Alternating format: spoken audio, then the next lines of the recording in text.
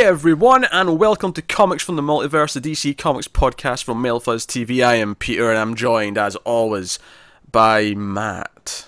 Hey, what's up? And Connor's here as well. Yeah, that was not quite as underwhelming as usual. I mean, it was still not as... It didn't have the same energy as Matt's introduction, but... Yeah, but it wasn't as actively insulting. I'll try for... Maybe I'm feeling... New Year's resolution, be nice to Connor. See how long that lasts. Yeah, but everyone knows New Year's resolutions don't last till the end of January. We're 2 weeks in, you couldn't hold it for 10 minutes. Yeah, by the time we get to the second comic, I'm sure it'll be that was like me, like, no more excessive sweets as I'm shoving another Rice Krispie treat into my mouth. Like, you know? That sounds like Marvel saying no more mutants and then like having New Mutants like 10 minutes later. No. I love that. I love they said no more mutants and then like 3 new Xbooks launched. It's great. It was no more mutants, and then Disney bought Fox, and they've got the X-Men rights back. So now all of a sudden there's going to be mutants everywhere. That said, I'm reading the next book for the first time in a long time. Yeah, same one I am. I'm not mad. Yeah, I'm not mad at that. So, hey. Did you enjoy Phoenix Resurrection #3, Matt? So, I have no idea what's going on, but I'm liking what's going on. I know, it's fun. No, I'm enjoying it. That's not the one I've been reading, but yeah. Okay. But I've also read the one you've been reading. You're catching up on all new Wolverine. Yeah, I read about 10 issues earlier because I was putting off reading Red. Are you digging the second arc? I'm into like the third or fourth arc now, I think. Really? Yeah, because you got the first arc, oh, the second okay. arc's the Civil War thing. Well, okay, I thought you meant 10 issues from the start. You meant 10 issues from where you were when you started today. That's what I thought too. I just finished like 15 or 16. I really like the third arc, the where you think she's killed it, like all these people. Is that one? Yeah. That's the one I'm just getting to the end of. Okay, right, okay. Yeah, I like that one. We talk about DC Comics though on this show. I love how we had that Marvel discussion. Fair, I'm not even sure we named the book on that one. That was all New Wolverine, just for the record. It's just fun. It amuses me. I don't mind a little bit of casual Marvel talk now and then, but it's just kind of funny we did that before I even said we talk about DC Comics on the show. We're getting it out of the way, so that, okay, that's it. We're done for a month. And now it's done. Although I actually did read another Marvel book this week, but I'll tell you about that in a minute. So, anyway, what is coming up on this week's show? Obviously, we have a bit of news this week. We have the charts. The top 10 is out, as well as some figures, so I can make them guess a little bit. But the books coming up in this week's show are Detective Comics 972, Action Comics 995, Wonder Woman 38, The Flash 38, Mr. Miracle #6, Supergirl 17, New Superman #19, Superwoman #18 came out. We've not spoken about that in a few months, but I did go back and read the last few issues because this is the final issue of the book, so I thought it was worth having a little discussion about it, even if it is just me telling them what happened. But and then also Connor is going to complete his monthly requirement of Connor's Corner by reading Red Hood and the Outlaws #14. And I never asked him before the show, so does Dexter Sawyer in the art for that? He's not, no. Oh God, the one week I didn't ask. Yeah, it was Joe Bennett. Joe Bennett, okay. Oh, I've hit caps lock by accident. This is all a disaster. Okay. No one else can even see it. No one cares that caps lock's on. But it annoys me. It annoys me so much into my soul. Have you ever heard of people that type with cap locks on and then hit shift for everything else? Oh, that's so weird. Oh, it's so weird. It goes against everything I learned. That's just wrong, but the one that bothers me as well is when people turn on caps lock for like one letter. Mm-hmm. Yeah. Instead of just hold shift, don't press caps lock, press the key and then caps lock again. Just stop it. The home key system has been used forever for a reason. You know the home row? Yeah. Yeah. I don't. I feel like the people who do that though are the same ones who type like this. Yeah. For the audio people, I'm using one finger in each hand slowly. Yeah. Pick and pack. Yeah. Yeah. I mean, I'm not the best typist. I still have to look down to type, but you know, you got a reasonable rate. Yeah. Yeah. I'm best with my thumbs though. Like what? But I'm terrible at fat thumbing. I think he means on a phone. Oh, right, okay. Yeah. All right. Like, I'm great. I was trying. How do you use thumbs? I mean, obviously use it for the spacebar and stuff, but like. Yeah. But yeah. So. Yeah. But yeah, you guys have seen some of my more embarrassing mess up on autocorrect. So. Oh, there's been some fun ones. Yeah, some fun. Yeah. Fun ones. Some deciphering. Yep. Yeah. It's sometimes you won't even realise he's made a mistake, and we'll sit and be confused for like hours, and then fail say, Matt, what the hell were you talking about? He's like, what do you mean? What was he talking about? And then he'll go check what he said. He's like, oh, right, okay, that makes no sense. What's written there? Yeah, that's the thing. And before we talk about DC stuff, I did read another Marvel book, which I think I'll briefly mention just for the giggles of it. So Avengers is having a 16-issue arc, right? Is this the weekly one? Yeah. Yes. Well, it's still the main Avengers book, but yeah, it's went weekly for these 16 issues. So it's going to be 4 months of just pumping them out, right? And it's 3 writers. Wade's one of them, I think. Ewing, I think. Ewing and Zub, what I say? Zeb? Zub? Yeah, Zub. Yeah, Zub. Jim Zub. But so they're writing it, and it's called No Surrender. And you know what? Like, because they're kind of teasing this as the end of an era, and there's all these rumours of Aaron taking over Avengers soon. Like, I feel like that's probably going to build up to that. Like, this is all going to build up to the big changes. So I got curious. I thought, okay, I'll read it. Whatever issue it was, 675 or something like that. It's hard to remember the numbers when they're up that high, but yeah. So it's basically just a plot about how the Earth gets stolen by someone or something, and a lot of the heroes magically get put on pause. They're all kind of frozen still, but there's some that aren't frozen still, and they're trying to figure out what's going on. The real comment I want to make about this, though, is that it does that thing at the end of the book where you get a big sort of reveal of someone returning. I won't spoil who or anything like that, but there's a big splash page at the end of it. This character's appeared, and I'm like, who the hell is this? Yeah, your comment on Facebook was like, why am I supposed to care about this person? And then I just took that as you going like, I don't know Marvel. I don't know who this person is. So I did some digging, and there's like, well, yeah, no one's supposed to know who this person is. Yeah, it's a mystery. Yeah, it's intentionally a mystery who this person is. Yeah. But the thing is, what would have helped so much is if another character on the page went, who's that? That'd have told me that, and I'd have been like, fine. Yeah. But no. I'm like, I'm supposed to know who this is. So I'm like, digging up the internet, like, okay, who is this person? Yeah. And we're going back and forth talking about it. Yeah.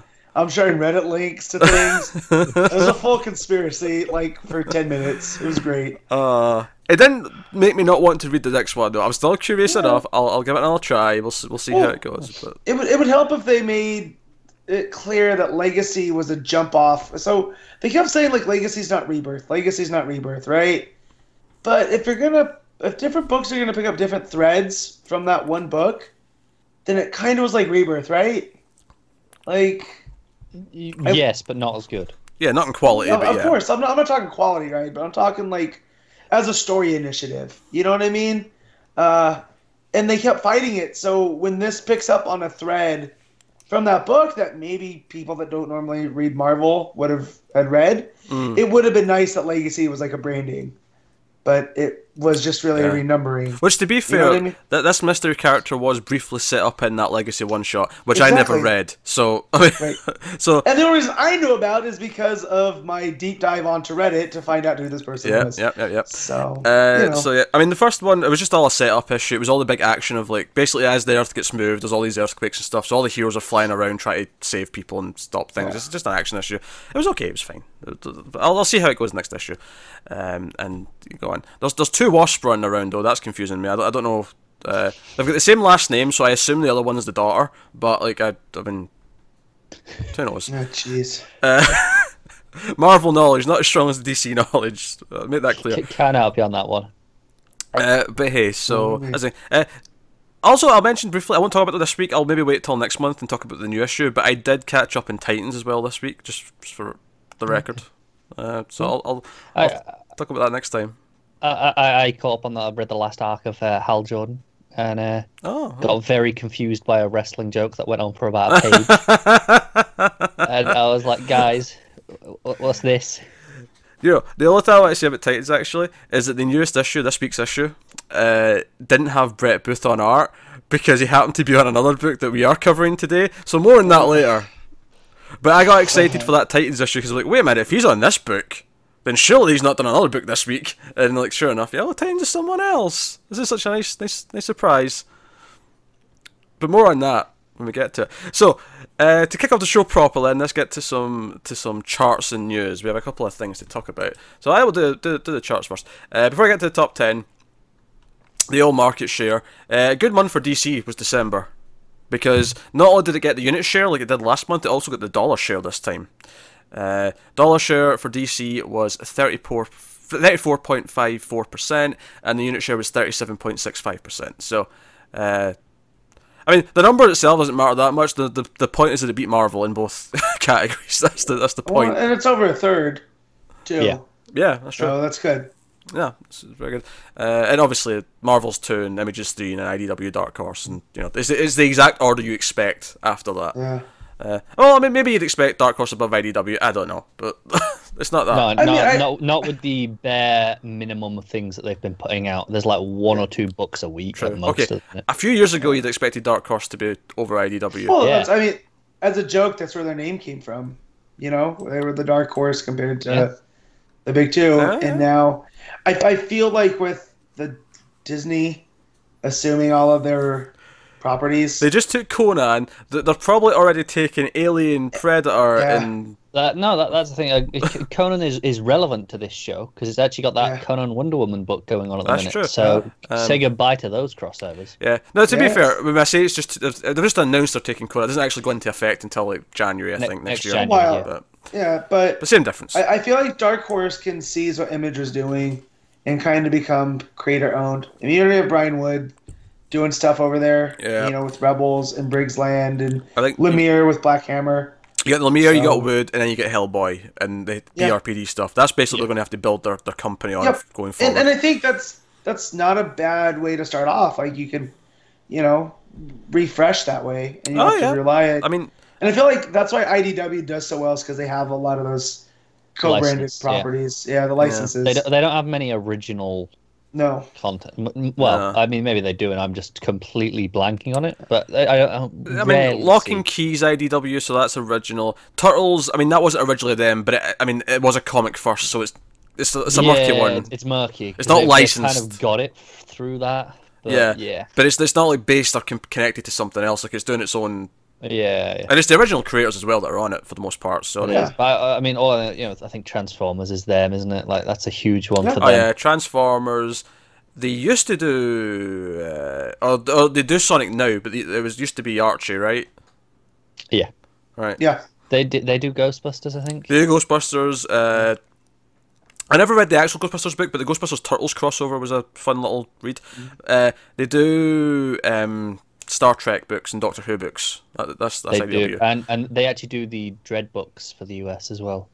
Cool. Well, it's not just that they publish them, though. They actually have their own original Dread series that they put out everywhere. Yeah, that's what I mean. That's what I was referring to. They have the Dread license. Yeah. Weirdly. So that's the whole thing. But, alright, so top 10, though. Top 10 books. So first question I'll ask, how many in the top 10 do you think are DC? 7. Matt? 6.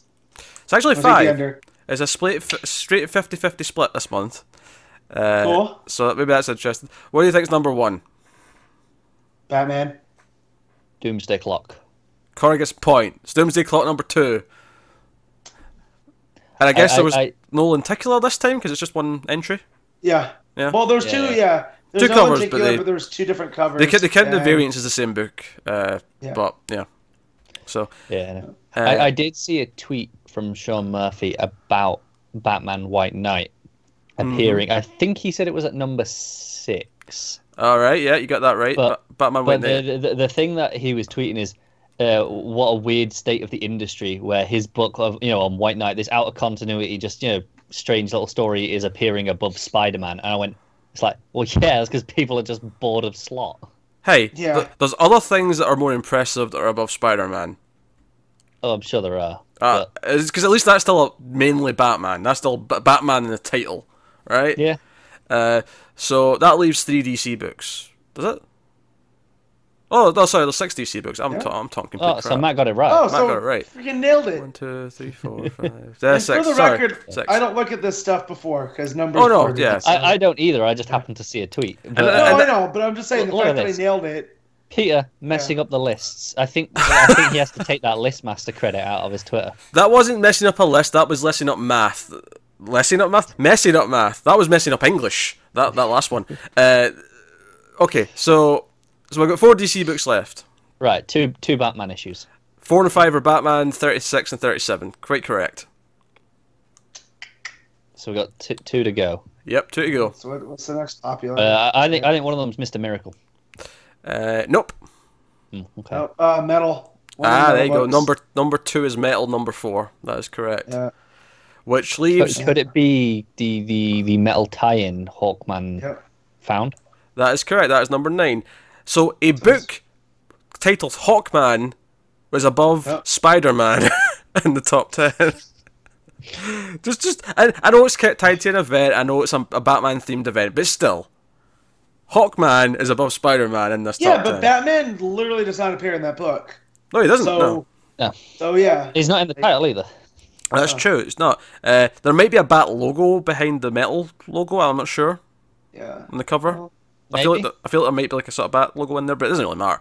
Anyway, so hey, if they end up giving Lemire an ongoing Hawkman book, I'm game for it. I'll say that at the very least. Yeah. So yeah, number 1 is Doomsday Clock. Number 2 is Dark Knight's Metal. Number 4. Number 3 is Phoenix Resurrection. Number 1. Hey, we read that, Matt.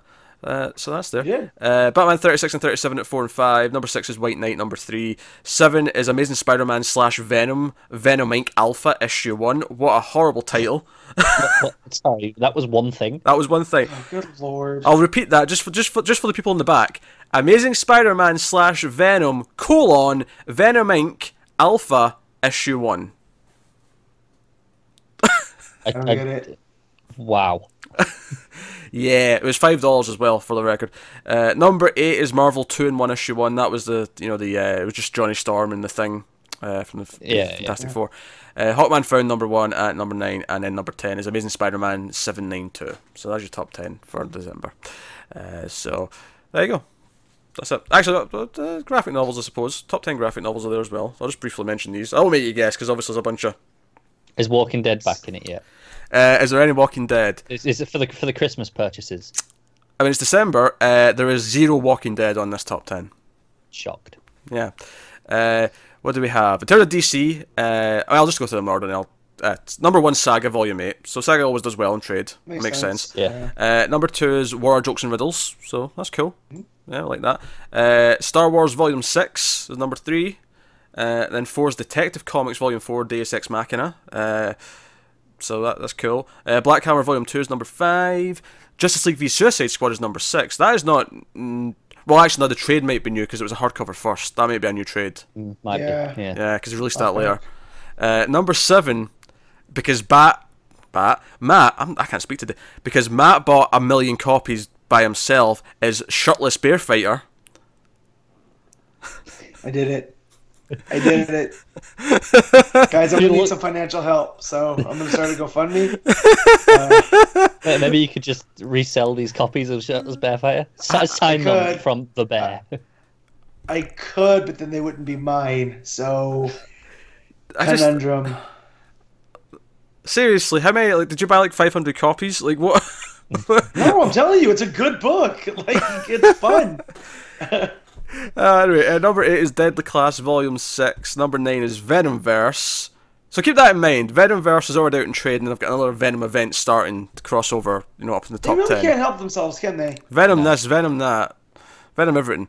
And then number 10 is Rick and Morty Volume 6, which is doing very... Actually, Big Bang Comics on Twitter, the Irish comic shop, they put out they're really good on Twitter. If you're interested in what sells at comic shops, they always put out nice little best-of lists at the end of the week to say what sold the most. They're really interesting to follow if you want to check them out. But they did a top 100 graphic novel sales for their store for the whole of 2017. And, every volume of Rick and Morty was on that list. Rick and Morty's one of them placed at number 1, I believe. Yeah, I don't know what volume it was. It may have been volume 2 or 3 or something like that. But it's man, Rick and Morty's doing well in the comic shops. This is it's interesting to see the trade market, how different it is. I was I think it was Kieran Gillen. I think it might have been his newsletter that I get emailed to me every so often. And he was talking about the new trade of Wicked and Divine is out this week, I think, or next week. And he was talking about how the sales, just the immediate sales of it, are on par, almost, within a couple of hundred of the singles, both physically and digitally combined, of what they expect for a monthly sales is what they get in the first month of the trades, almost exactly. So their audience is split completely 50-50. It's crazy to think of it like that. That's interesting, because I typically would think something like that would be higher than trade from Image. Yeah. Like one of those. Yeah, but I think we're overlooking the digital sales, which we never see. That's true. That's absolutely true. Because I'm all digital, but even I, for most Image books, tend to wait for trades, just because I feel like I'm keeping up to date in so many superhero books, especially when I'm dipping into a couple of Marvel as well on top of all my DC books. That it's just easier to wait for trades in the non-superhero stuff. But and it rarely places overly highly in the the top lists that we get from Diamond. Yeah. So I assume it sells amazingly digitally. Just I have to, because I know it sells well in stores. Well, yeah, let's assume it's a 50-50 split, which it probably isn't, but maybe it is. Maybe we're at a point where some books are 50-50 between digital and physical. Maybe. I think there are certain books though, like that sort of book, where it will sell better digitally because it has a appeal to a market that often isn't in a comic store. For they're not necessarily going in. Yeah. No, they're not going in for superhero books. So they'll get a lot of these Image titles, but a lot of them will just get them digitally because it's like, okay, well, that's easier for them. People like Matt scale them off for going out of the shop. Don't you do it. He just stands there with his big shirts saying, "I hate hipsters," and he just stands at the door like a bouncer, stopping them from getting in. I was refraining from using the word itself. But... yeah. My shop owner told me to stop, but I told him he can't. So yeah, I'm just like, I'm poking fun, but I love tons of Image books. Like I'm not. So do I. Yeah. But I'm also not here saying like superheroes are better, and if you don't think that, then absolutely. Like what you like. We could joke. That said, if you're watching this show, then you probably like DC Comics. So yeah, exactly. But I hate anybody that has that superiority complex when it comes to stuff that they like. It's just like, okay, there's room for everything, guys. Like, let's stop. I think ultimately anyone who says superhero comics are meaningless, because some people do, they'll be like, no, they don't count. If they can, read Mr. Miracle, just for example, because that's out here this week, and tell me that superhero comics are meaningless, I don't it's full of shit, understand these people. I mean, that's a whole debate for its own discussion. I mean, we could talk about that for hours probably. I'm sure we will at some point. So yeah, so a bit of news before we move on to the books itself. So the news we have one little tidbit. Now, admittedly, it's worth mentioning DC themselves have not actually said this yet. They've not confirmed this. However, it was comicbook.com who have a very annoying anti-ad block thing going on. Oh, they do, don't they? It is the most annoying thing ever. And I don't mind turning the ad block off for websites. If, obviously they have to make their money, that's how they function, blah, blah, blah, blah. The problem with comicbook.com is when you turn off the ad block in comicbook.com, is you get so many pop-up videos and shit playing all over the place. It is so infuriating. Like, don't make me feel bad for turning an ad block on if you're going to cover your website in auto-playing videos. Auto-playing videos are the plague of the internet. Anyway, rant over. Anyway, so comicbook.com. Apparently got the inside scoop that the first Bendis written DC book. This is not a big story because it is just like a backup, but it does kind of lead into what we're all thinking he's going to be doing when he does get a full book. He's going to be apparently be doing a backup with Jim Lee on Action Comics 1000, which feels kind of a natural place to sort of slip him in for a little thing before he takes on something full time. I will say there is an element of like, man, he must have an ego on him now, because his first ever DC book, the first thing they hand him to write something for, Action Comics 1000, here you go. I get it, but this is where there's going to be a lot of backups, I imagine. Oh, so, yeah. And also, I'm this is really bad, but I'm kind of hoping that, how, there's the rumours, he was taking Superman or Action Comics. There was a bit of unclear as to which. I really hope there was some mixed signals and it was just this, and it was like, and he's got something completely different lined up for us. Connor, shut up. Yeah, don't put that out there. 2/3 of us are quite happy for him to take on a Superman book. Yeah, I know. That said, it's DC in DC this weekend, so maybe we'll get some official confirmation. Yeah, they could do. In fact, the next bit of news comes out of that, but we'll get to that in a second. Now, we also have a story, obviously. Lee. Sorry? I just want to touch on that real quick. Bendis and Lee on Superman. That blows my mind. I want to touch on this real quick. It blows my mind. Right, I'm done. You said it was quick. No, I'm not even moving on from that. I was just going to say the other stories that are in it. We know there's one from Jurgens, obviously. There's one from Tomasi and Gleason. So they're both like Superman book writers, or all three. You know what I mean? Are coming together for stories. I imagine there might be a few more. I see this being a $10 book that's about 100 pages or something like that. Yeah, well, we'll find out in a week or two.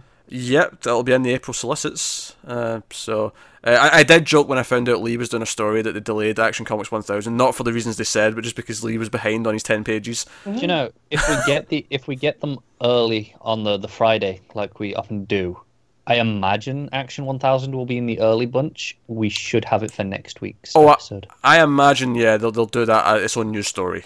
Yeah. As a big sort of thing. They'll make a big announcement. I see that being a thing. In fact, they might not even have anything else new for April, just because they want that to have the complete spotlight. No, they might. I can see that happening. So that was that. The other thing, of course, was the book that was announced out of DC and DC, which is going on right now. There's actually a live stream today with various panels on at different times. Focusing on various things. I saw some images from, I think it was I don't know what the name of it was, but it was like female creators that do DC Comics, and then a lot of the female cast members of the CW shows doing a panel and talking about stuff. There was lots of quotes about Wonder Woman hitting Twitter. Like they were all talking about how good the movie was at this panel. So they're doing a bunch of stuff like that. But the announcement is that John Ridley, who is the writer of 12 Years a Slave, is actually going to do a limited series for DC Comics. It's called The Other History of the DC Universe. And I'll read the thing, but the gist I'm getting from it is that it's going to be like major events in DC's past, like in canon, sort of through the lens of all these other characters, these diverse characters that maybe have a different perspective on it. But here's the official blurb. Dubbed The Other History of the DC Universe, this limited series will centre on heroes from various marginalised groups in the DCU. Be they racial minorities, members of the LGBT community, or even aliens. The main cast will include Green Lantern John Stewart, Extrano, Vixen, Supergirl, Katana, and Renee Matoya. Ridley's story will re-examine the key events from DC lore from the perspective of these characters and chronicle their respective struggles to embrace their true selves. So, and the only thing we know about it right now is that it's coming winter 2018. It doesn't list any artists, we don't know how many issues it will be, but cool all the same. Actually, that sounds like a really cool idea. I could have sworn you said I could have sworn you started that description saying it was a 12-issue series. I definitely did not. No, 12 Years a Slave. Maybe that's where that's where you're getting 12 from. yeah. I'm just like, what? My mind is not working clearly. Nah, no issue counting yet. But I think this is a pretty cool idea. I think this is a cool thing to do on its own. Obviously, you've got a good writer doing this, even if he's not typically someone who's done comics. He's done some stuff for DC before. He has done some stuff, but you don't think of comics when you think of him. No. But at least he's not completely fresh. He's worked in the medium before. Yeah, it's pretty cool, and I think it's an interesting cast as well. I know people will be like, "Oh, Montoya's going to get this kind of starring role in this," and characters like that who maybe haven't had the spotlight for a while. So that's pretty cool. What's your thoughts, Matt? You'd be very quiet over there. Nothing. I don't want to step on anything you were saying.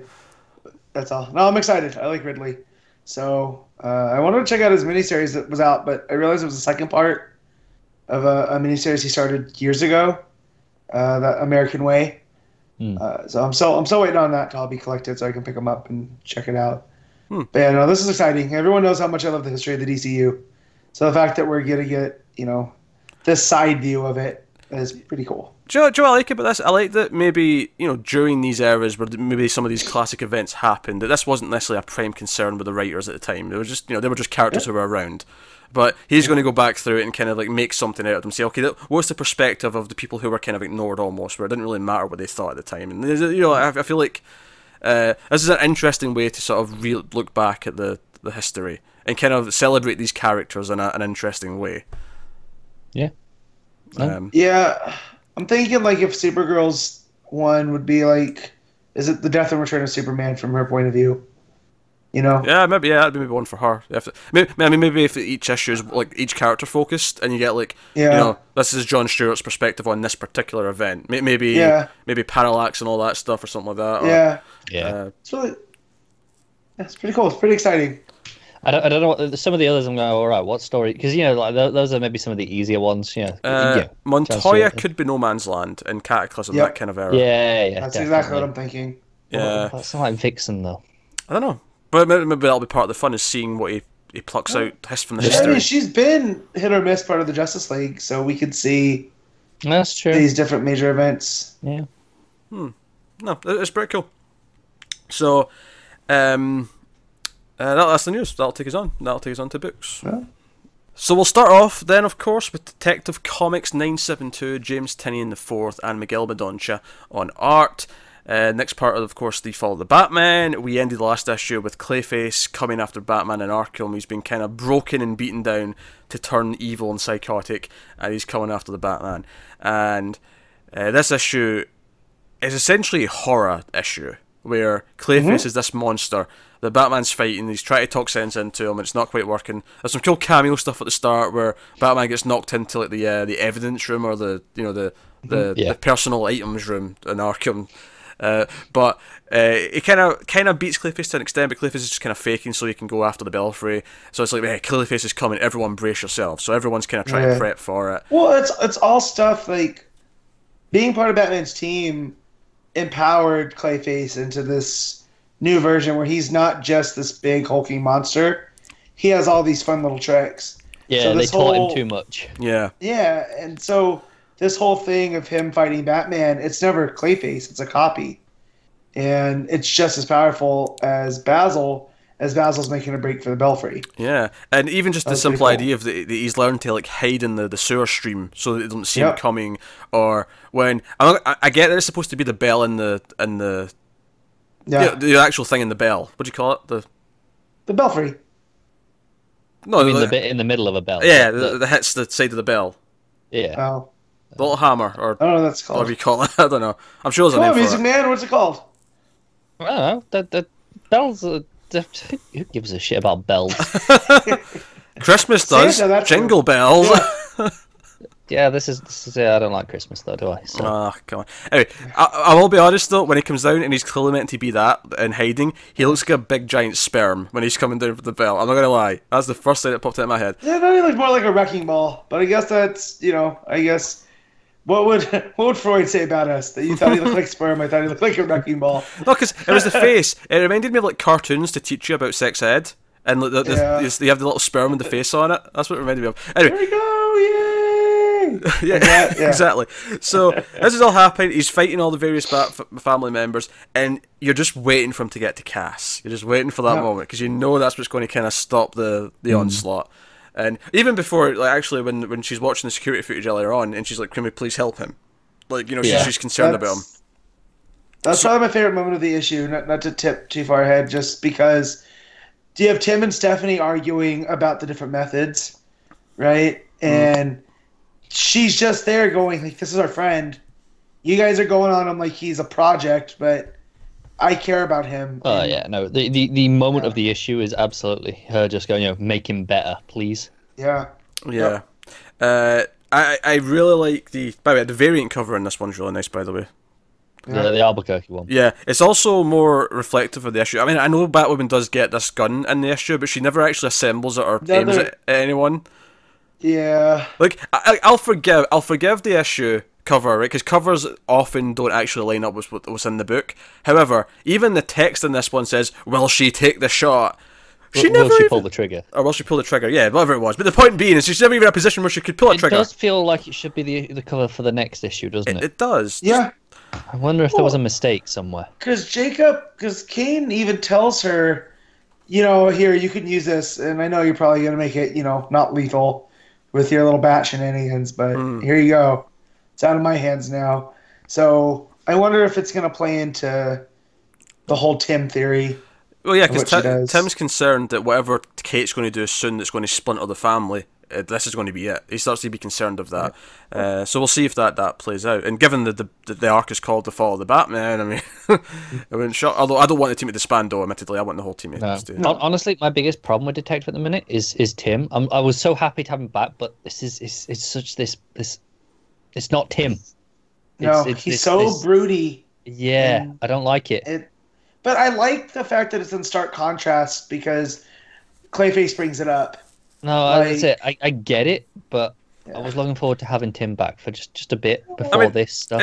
Development. I don't think it's a mistake though. I think it is intentionally. He's in this bad place. It's not like I get it. Yeah. I get it. It's just disappointing as when Tim's my favorite.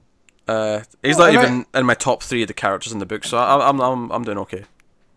Yeah. Well, screw you. I just like how Clayface calls him out, and he calls out each member of the team, and he's not wrong. You know, he's gotten to know them. And Wrecking Ball Clayface, by the way, maybe my favourite Clayface. Yeah. I dig pretty cool. Clayface. I like that. I like the art actually overall because one of the the art's been decent, but we've been complaining about how Clayface looks. I like how Clayface typically looks in this, especially now that he's more horrific and horrified. Yeah. Yeah, it does some inventive stuff as well. Yeah, with the changing into the 3 villain heads as well at that point. That's really cool. He's like, your Rogues Gallery Batman, and he's like, Joker, Penguin, and Two-Face. And they're coming out of his back because he's still older Tim. Yeah. And then out of his back pops up their heads, and it's just like, oh, that looks great. It's proper like Cronenberg sort of body horror. Body horror, yeah. It's really cool. Well, it reminded me of The Thing more than anything. Oh yeah, just with, that's a good comparison. Walking around, but I like what he said to Batman, where he's like, "Oh, so what? You're gonna rehab Two-Face, Joker, Riddler next? Like, are they your next project?" Two-Face is doable. He's done it before. We had a whole thing with Riddler as well before the New 52. Yeah. Oh, sure. Yeah, sure. He was running his detective agency, wasn't he? Yeah. I think Harvey Dent's more ingrained in that he can possibly be redeemed because he's still kind of in there. Then Riddler's had that one thing. Joker. I wonder, could that be a hint? Because like I say, we've done some Harvey Dent stuff. We've done the Riddler stuff. Is this maybe when we finally get to this? 3 Jokers stuff. This has put Clayface in my top Batman villains, just based off of this issue. I mean, he was already building there because of the goodwill that Tynion's built with him. That's true. The mud-face stuff and the compassion, but he's a 3-dimensional character, finally. He is, unlike some of the other Bat villains. He has risen through the Bat villain ranks, certainly. Although, that said, it's weird because I don't even necessarily think him as a villain right now. I think him of his allies, which is insane. I don't want to say rogue, though, because it's a Flash thing. You know what I mean? Like, yeah. But yeah, he's so dangerous, but at the same time, he's the most human out of all of them, yet he's this big monster because Dr. October's talking about, this is his mental state. Like, if we hit him with the cure, he could be stuck in this half-man, half-monster brain, forever. It'll decide between one of them, and it could be the monster. And obviously, when Cass does stop him, and she basically puts, tests him and says, no, if that's not true, if you really don't care, then hurt me. Go ahead, do it. And he doesn't. He actually gets control of himself. He stops himself. But of course, this is just when we get the nice big build up to the cliffhanger that he's in the mudroom, and the mudroom is basically malfunctioning. He's going to absorb all the mud, and he probably can't control all that mud, or clay coming for. I said mud. I don't know why I said mud, but clay. The clay coming for him, and we get this big final page reveal of him basically becoming Kaiju Clayface. It's pretty dope. Yeah, it's pretty cool. Really, as they refer to him, King Clayface. Yeah. My favourite thing about it is he's almost got the alien xenomorph kind of mouth thing because he's got like a mouth within a mouth. Yeah, you got the double row of teeth. Yeah, I like that. But he also looks like Godzilla. Like he's at the head shape. It looks like the. Mendonça probably use that as reference, and that's cool. There's almost like a werewolf pose to him as well. Very primal. Yeah. We didn't talk about the first victim in Anarchy, and we want to talk about Shades of Grey with Anarchy. I believe Tynion has a deep love of this character for whatever reason.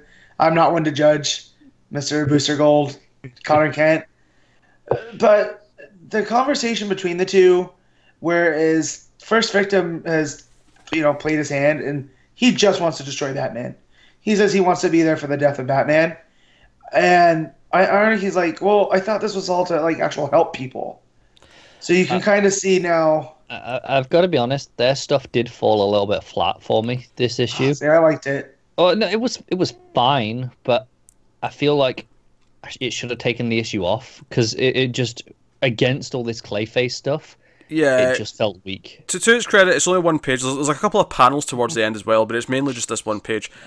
Here's my thing. I think First Victim is pretty cool. I typically like him. Anarchy, he's a bit more whatever. I don't really care about Anarchy that much. Yeah, but I feel like they're building him because when we had that Steph arc where it was her interacting with him. Hmm. He doesn't seem like actually a bad guy. You know, he does want best. It's just his methods are a little bit too far to one side, if you will. You know, he's a little bit too extreme in how he wants to achieve it. And, you know, they always say that the road to hell is paved with good intentions. And I feel he's on that road up until now where he sees the first victim as, yeah, this guy was an ally, but he's really just as bad as Batman because he doesn't have the people at heart. Yeah, he has his own. I think you could maybe argue if, like, the way he reads what the first victim says is when he says, "Oh, I can't wait to see the bats die." He means more the idea of the heroes, the vigilantes, the symbol of the bat. Like, you know, not literally the people are going to die necessarily. No, but it kind of throws their mission out the window if their whole mission was to bring, like, the people, because that was Anarchy's whole commune that he had. That undercuts first victim just like Mudface is only interested in revenge. Mm-hmm. Yeah, it's kind of, it works though. Like, it works in the overall context of where we're going. At least it seems that way anyway. But I think the issue is very good. I think this and the last one have been great payoff emotionally for all the Clayface stuff. It's been really fun. Like, the cliffhanger was good last time. Then this time the actual fighting with Batman was great. The way he was appearing at the Belfry, the big cliffhanger at the end, the emotional moment with Cass. I think you can throw a couple of negative points at it for those of that page or so, but I think for the most part I really loved this issue.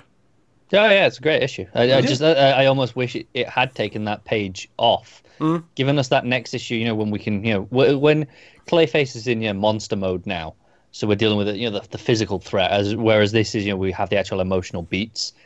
I feel like give them the issue off and you just have an extra page devoted to this stuff instead.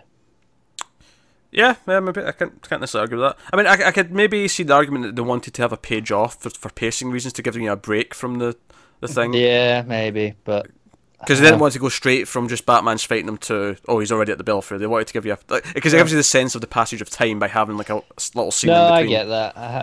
I wish it'd been something else, I guess. Yeah, that's fair. Yeah, because I think the thing is, I have been enjoying them so much that they felt weak by comparison. So by holding them off, they'd have been stronger. That's fair. But generally speaking, a pretty great issue, though. Oh, yeah, definitely. Yeah, you look at a team dynamic book, and there's always going to be a couple of those characters that kind of fall by the wayside. Yeah. And it's always going to be Batwing and Azrael. Azrael, just by the fact that they're not, like, upper level fan favorites. And that's fine. That happened in X-Men books all the time. Yeah, well, I feel like it's no coincidence that the weakest arc of Tech, and it's, like, you know, nearly 40 issue run, was the Azrael focused arc. Yeah. And Batwing, for that matter, you know, like he played a big part in that too. Yeah. I think it was clever that they shared the arc, so we didn't have to do one for each of them. That's true. But I like that he's putting on a spotlight. You know, Tynion is like it fleshes out Gotham, and that's the type of DC comics I like. So yeah. Oh yeah, absolutely. All right, so we'll move on to Action Comics 995, Dan Jurgens writing, and Brett Booth on art, which I did not know when I opened the comic on the tablet. I seen the name and I went, oh boy. Oh no, I didn't even notice the name. I just kind of got to the first page. I was like, uh-oh. Yeah, generally Pete reads these before I can even get mine because of work. And he goes, oh, hey, you get something to look forward to in action. I was like, yeah, I know, Booster. He's like, no, Brett Booth. And I might have thrown my phone. Yeah. So the beauty of digital is I can get them at the crack of dawn, but so I was reading this and I'm like, oh man, this art's it's just funny because I was getting a couple of pages into it. I'm like, man, this is like, it's amazing how much his art just makes the book overall feel weaker. Because in contrast to that, the issue of Titans this week that didn't have Brett Booth in art all of a sudden felt like it jumped up in quality. I bet it was the best one in about 7 issues. Yeah, it was. It absolutely was. I had problems with the issue, but nothing with the art. I don't. Usually with Brett Booth, I found like his Nightwing run with Higgins was fine. I feel he pairs with certain writers. He had a sense of motion in Nightwing. Yeah. I feel like the acrobatics suited it. Yeah. His style. Well, even in Flash, him on Flash wasn't too terrible either because there's that sense of motion. Yeah, it's when you have these characters where they're just kind of flying. Yeah. It just doesn't translate for him. He needs the actual. They feel very posed in this one. I feel like there's a page where where Superman's doing the For Tomorrow cover, where he's one foot up in the ledge and he's got his hands in the hips. Yep. He's doing that pose at one point. It's the whole thing. So this issue, they're in the 25th century, and the Eradicator bots there used to taking after them. And basically, this is a kind of Superman learns the history of Booster, his family life. We learn about Booster's father, about his mother. His father abused his mother, wanted him to throw games when he's in a big football star, so that he could rake money from the gambling and all that stuff. So we learn all about this, and that stuff's it's okay. It's interesting enough. I like Skeet kind of defending Booster and being like, "Hey, Superman, don't judge him too much, because here's why," and so on and so forth. I like that side of it. Superman's side of it was mostly kind of murky for me in this issue. It was kind of weird how, if at first he was really angry almost that he'd been ripped away from this Krypton with this other life, and it's like, well, why are you so angry? Like, it's like you're forgetting Lois and John exist. Like, what's going on? Well, I don't like that it takes Skeets to remind Superman of that. Like, he has to remind him of the Kents. He's like, yeah, you lost your birth family when the planet exploded, but you got lucky and were raised by the Kents. Like, that means something. Yeah. And I'm just like, why does it take a security droid from the 25th century to explain this to you, man? And like, there's times when Superman feels in character when he's like saying, "Oh, I don't want to steal the replacement parts that we need." That's kind of Superman. He gets talked into it, of course, which is amusing. But there's other points though when Booster's with his dad and his dad's going to turn his back on him and lock him in the cell so he can escape, and Superman's standing behind him, and there's that moment where he's just got his finger ready to ping him. And he pings him and he goes around. Now, that itself I don't have a problem with. That's a funny little Superman beating the bad guy moment. But he looks so angry. This is the art more than anything else, but he looks so angry as he's doing it that it just feels... That's it. I can't believe that anger was the direction in the script. Yep. Well, even when he has the heat vision eyes, which is one of my favorite Superman tropes, he feels unnecessarily angry about having to steal the... Do you know what it is? It's that the heat vision is blasting outwards in a way that we haven't seen in a while. It's generally been pretty focused recently. Yeah. But here it's it's a widespread beam. Mm-hmm. So and it just kind of glows and goes all the way. The whole panels turn red while this is happening. Yeah, that's it. And it's like, okay, this is pretty extreme. I did like the Booster dad stuff though, because even as a Booster fan, I like how Jurgens got in depth with that. Like, we always kind of knew his dad wasn't on the up and up, but seeing how much of a POS he is here, it was, the fact that Booster becomes the greatest hero you've never heard of is really its own thing. Yeah. Here. Yeah, so, it was touching to see his mum be reunited with him and get to know that he's actually not a bad guy and he's doing something important with his life and whatnot. So there was elements of it I liked. I just think overall it was kind of a murky issue because Superman's characterization felt like it was up and down. Yeah, do you know something as well? I genuinely think Booth affected the script level because this feels much more dialogue box heavy than it has been recently. And obviously Jurgens has been doing it all himself for the last little while, and he's not overwriting. He's trusting himself. It feels like, okay, he didn't trust the artist to carry this. The funny thing is though is the narration boxes, which are all Booster in this issue, or for at least mostly anyway. He those are probably the best parts of this issue. Is his inner thoughts, talking about his own struggles. That and Skeet defending him. Those are the two things I quite like in this issue.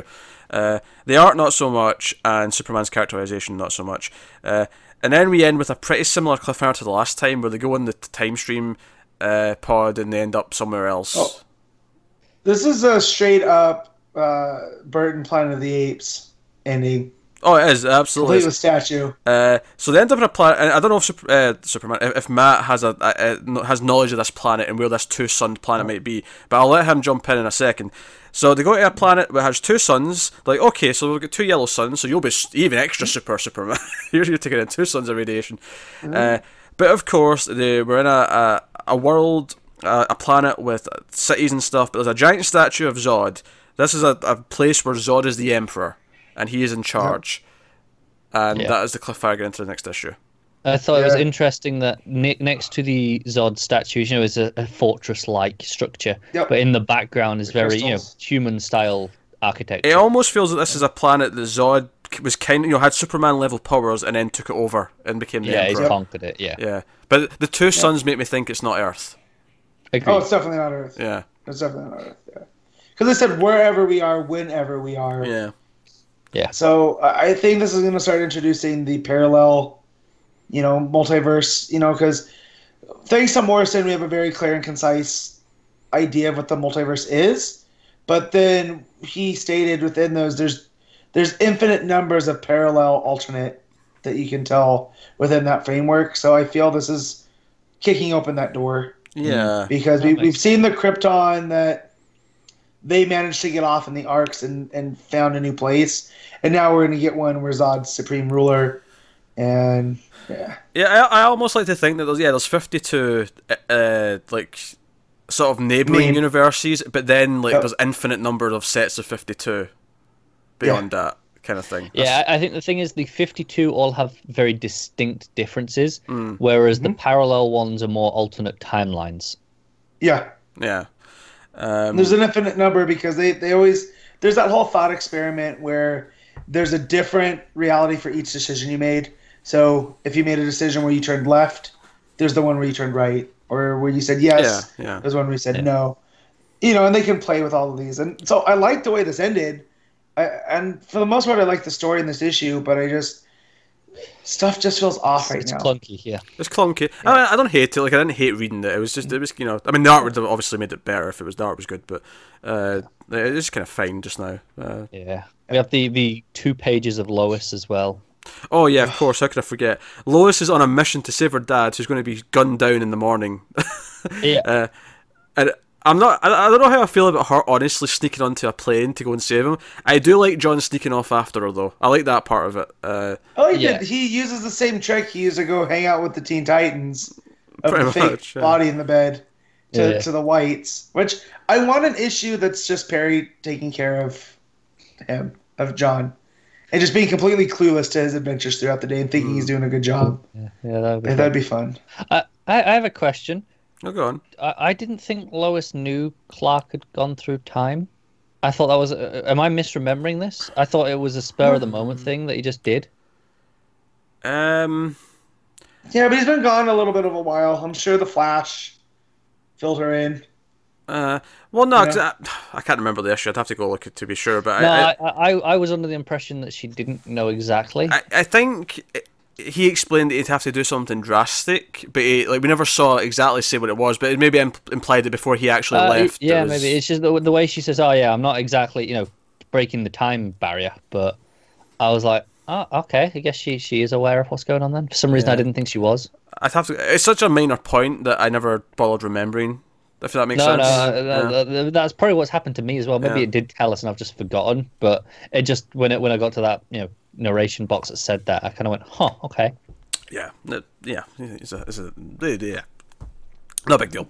Actually, before we move on, I mentioned last week because we had the Damage previews at the end of all the last issues. This week we had all the Silencer previews. See, in my physical copies, we had the Terrifics. Oh, really? Yeah. So I have seen the Terrifics one, but I'll save that for when everyone gets. Well, I'm not reading any of them. Oh no! I'm not reading any of them either. I never read previews. I'll make that clear. I look at the art. I never read the text. I don't even do that. I get to the page where it has the cover and just says, "Oh, here's the preview for." I mean, it's just silence this week. That's it. Book closed. No. If it's a new series, I like looking and having a glance at the art. But I brought it up last week, so I might bring it up again this week because I have different thoughts this week. Last week I said, "Oh, this Damage book looks okay." I was kind of like, "Oh, I'm curious about this." This week, Silencer is Dan Abnett writing and John Romita Jr. on art. I feel the complete opposite about this one. Nothing about these pages made me want to read it. I mean, I'll read the first issue. I'll give it a fair shake, but I'm not excited about it. Just say that. If I recall, this is the assassin one, right? Yeah. Yep. Yeah, I like the premise. So, I don't know.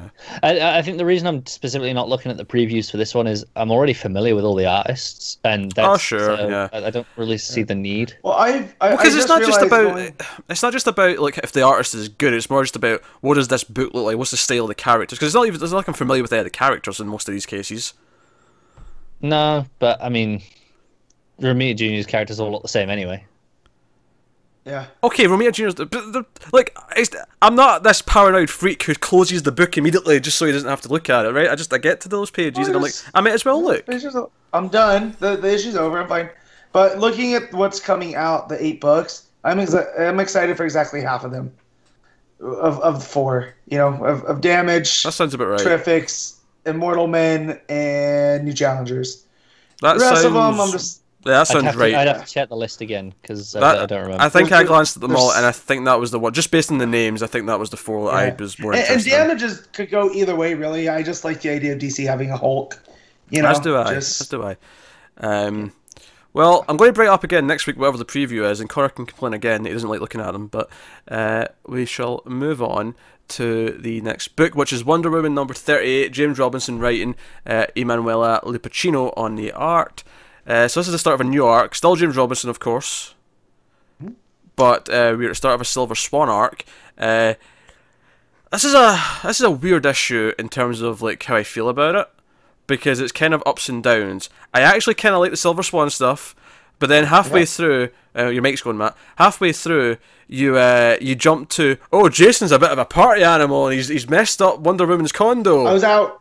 Yeah. I was like, I'm enjoying this. It's Lupacchino art. Robinson's not doing bad things. It's not the Silver Swan I remember from the Rucker run. It's definitely different, yeah. But that's fine. We're doing something new. I can get over that. She has nanites and... Oh, wait, here's Jason. I don't want to read this anymore. Yeah, I like about... I'd say it's about 70% of this issue. Yeah, because you get... The non-Jason You get about 50%, and then you go to the Jason stuff, and then you come back for another 10% at the end. And again, it gets better at the end again. It's all like we get it. Jason, he was in a small fishing town. He didn't have to hide himself. I get it. Just her being the big sister and talking down to him, I don't think is a good look for Diana. It also feels weird dialogue-wise. Like, did it make anyone else feel weird that she referenced Jaeger bombs at one point? Yeah. It just felt weird. I was like, oh. This is a woman that, weird about that. 6 years ago didn't know what ice cream was. But she's just throwing, like, Jaeger bombs around like it's nothing. Maybe that's just because I feel like Jaeger bombs are so obscenely prevalent that... Okay. What exactly is a Jaeger bomb, Connor? So you get Jägermeister, and you get Red Bull usually, or any energy drink. Pour them together, neck it. Gotcha. Because we went to a pub last night, and my wife insists on car bombs, and yeah, so I know what that is, but I didn't know if a Jaeger bomb was along the same lines. No, it's stuck out to me, especially since it came like. And this is not a complaint. I actually kind of like the idea of because at one point Silver Swan, Vanessa, when she's like narrating, because she's the narrator for most of the issue. Yep. She explains that when Wonder Woman came to visit her, she taught her how to play D&D, and I love this idea that forever now that Wonder Woman knows how to play D&D. So if they ever like reference that she can't play it in the future, I'm going to be, that's bullshit. She does know how to play D&D. Well, I like to think that they weren't really playing D&D, and she was just telling her stories of fighting Hydra and whatnot. Like, well, she specifically told her. She said in the narration, "I taught her to play D&D." That was the exact line. No, I know, but like to play D&D. Yeah. Anyways, I like the idea of Wonder Woman taking it as fact. Yeah. You know what I mean? No, that's true. I will say I laughed in the Jason section where when she's going, oh yeah, what were your powers again? I forget. Oh, what was that? Being super dramatic. Yeah. I was like, yeah, just give him shit. That also felt I could see Lois saying that, or Black Canary. Coming on Diana, it's a little bit catty. It is. Yeah. I think though I like that. It's just no. This guy is such a prick. He's even making Diana laugh. She's had enough of his bullshit. She's like, get out. Yeah. Jason stuff is awful. I don't want it there. Luckily, I like I think this is still the best issue he's done so far. Yeah. Just purely because most of it's other stuff and it's good. Just not a lot of Jason. Oh no, I like the last. It wasn't probably the last of Pacino, but. The Dark Side and Grail stuff, that issue, that was pretty fun. Again, notably no Jason in that one. Exactly. And anybody else feel like Robinson just called an audible? Like, Jason was supposed to die at the end of the Zeus stuff. I wish he did. But, yeah. Because this felt like it was just added. post. I'm sure he's got some idea that he's going to do with Jason before he stops writing the book, and I don't know what. I like how Silver Swan looks. Obviously, the art's very good. Yeah. I like the fight that Wonder Woman has when Silver Swan's telling the story of how she got hurt. Yeah. And it's like there's this fight going on in the background with Major Disaster. There you go, that's the one. Yeah. I like that name actually. Major Disappointment. That's what. But they're fighting. There's a lot of Wonder Woman, walking through the smoke of the debris and stuff like that. It looks really nice. Yeah. I like all that stuff. Art's on point. That's good. That's great. And I like the Silver Swan design at the end. I really like it. Yeah. So. Well, I also like because Silver Swan was a ballet dancer, but now that she can't dance anymore. What's the first ballet most people have heard of? Swan Lake. Swan Lake, right? There you go. But I was just gonna say with Lou Pacino's art, the poses for the dancing, everything felt natural. Where we were just talking about Booth, where it felt very posed and not natural. This was the opposite, and it was even more impressive given that the dancing stuff was her drawings. Yeah, so it had a completely different style and shift to it as well. The Silver Swan thing actually comes because she used to fantasize about being a sidekick almost to Wonder Woman, and she would fly with her. So it has its. And I think we're gonna find out she's an unreliable narrator later on because I don't feel like you jump from Wonder Woman's my best friend to I'm gonna kill Wonder Woman. Well, it's a very dark and sad story because basically Wonder Woman gets too busy doing other things because she's a superhero and she stops visiting her and she feels really sad and then her mum dies in a car crash and she just gets depressed and that leads to sort of what we ultimately see. I feel like we're going to fill in this backstory. I feel like next time we'll get more flashbacks to the next part of it. Maybe I like that we did get even in this state that she's in. She did have the rationale to say, look, I know. No one even probably knew how to contact Wonder Woman to tell her that my mum died, but I don't care. Yeah, I'm still angry. Yeah, she's still logically thinking about it until she feels bad enough that she doesn't care. It's like she's still kind of like she's saying, okay, that makes sense. She's not because she's busy, blah blah blah blah, and then eventually it's just it overcomes and it's like no, screw her. I'm alone. I hate her, and that. So I like that she's kind of sympathetic. It's worth mentioning this is, I believe, the third. I mean, obviously, this is kind of a different retell. I don't know how similar this is to previous versions of this specific one, but this is the third main Silver Swan version. Because the original Silver Swan actually had powers. It was actually like magic or powers. She had actual wings and all that. Whereas the later two were both they have suits that can do all the flying and stuff. Yeah, the one from the Rucka arc was a government program, and she volunteered for it, and it kind of Doc Ock from Spider-Man 2. Or kind of took over. Do you remember? She's a tragic character. Do you remember if that's Vanessa Capitellis? Capitellis. Yeah, okay, that's the same one.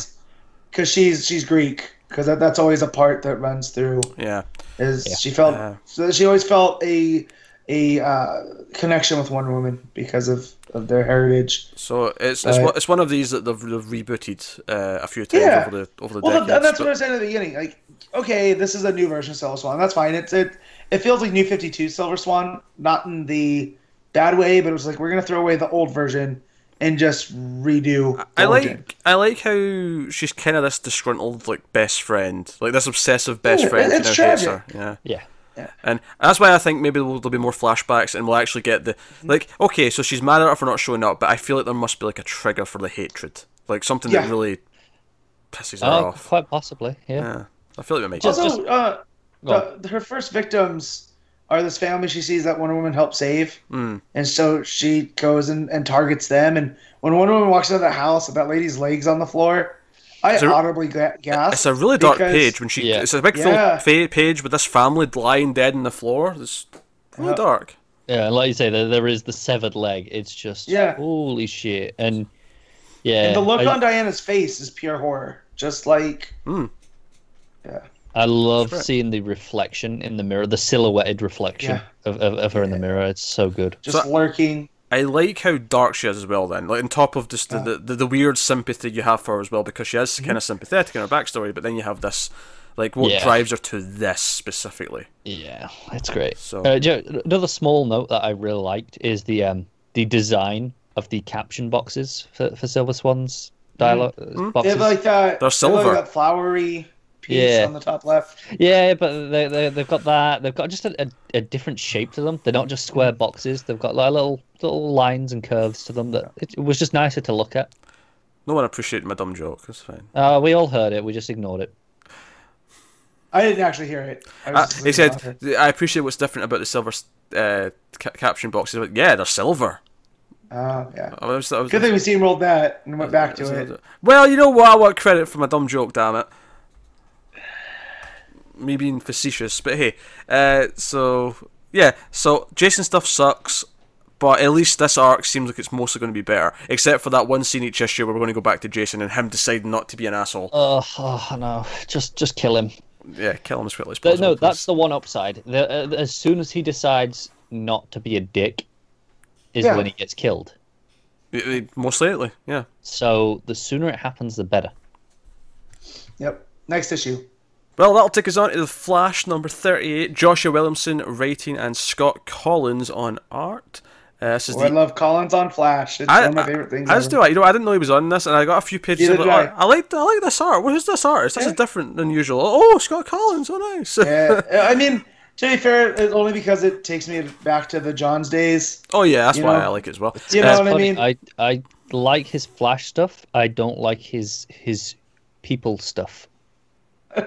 Like the very first panel, you know, you've got the Barry and they're there on the, and it just looks weird.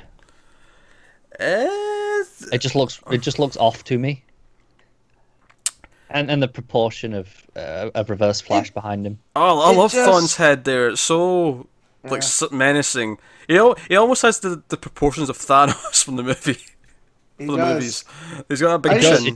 I just don't like it. It just looks wrong. And that's not a good start to an issue. And the first thing I'm looking at, it's Scott Collins to me. That's just one of the ones that I accept. Yeah, it's accented, but it's an accented I like. I'm down with this. No, not for me. I'm down with this issue.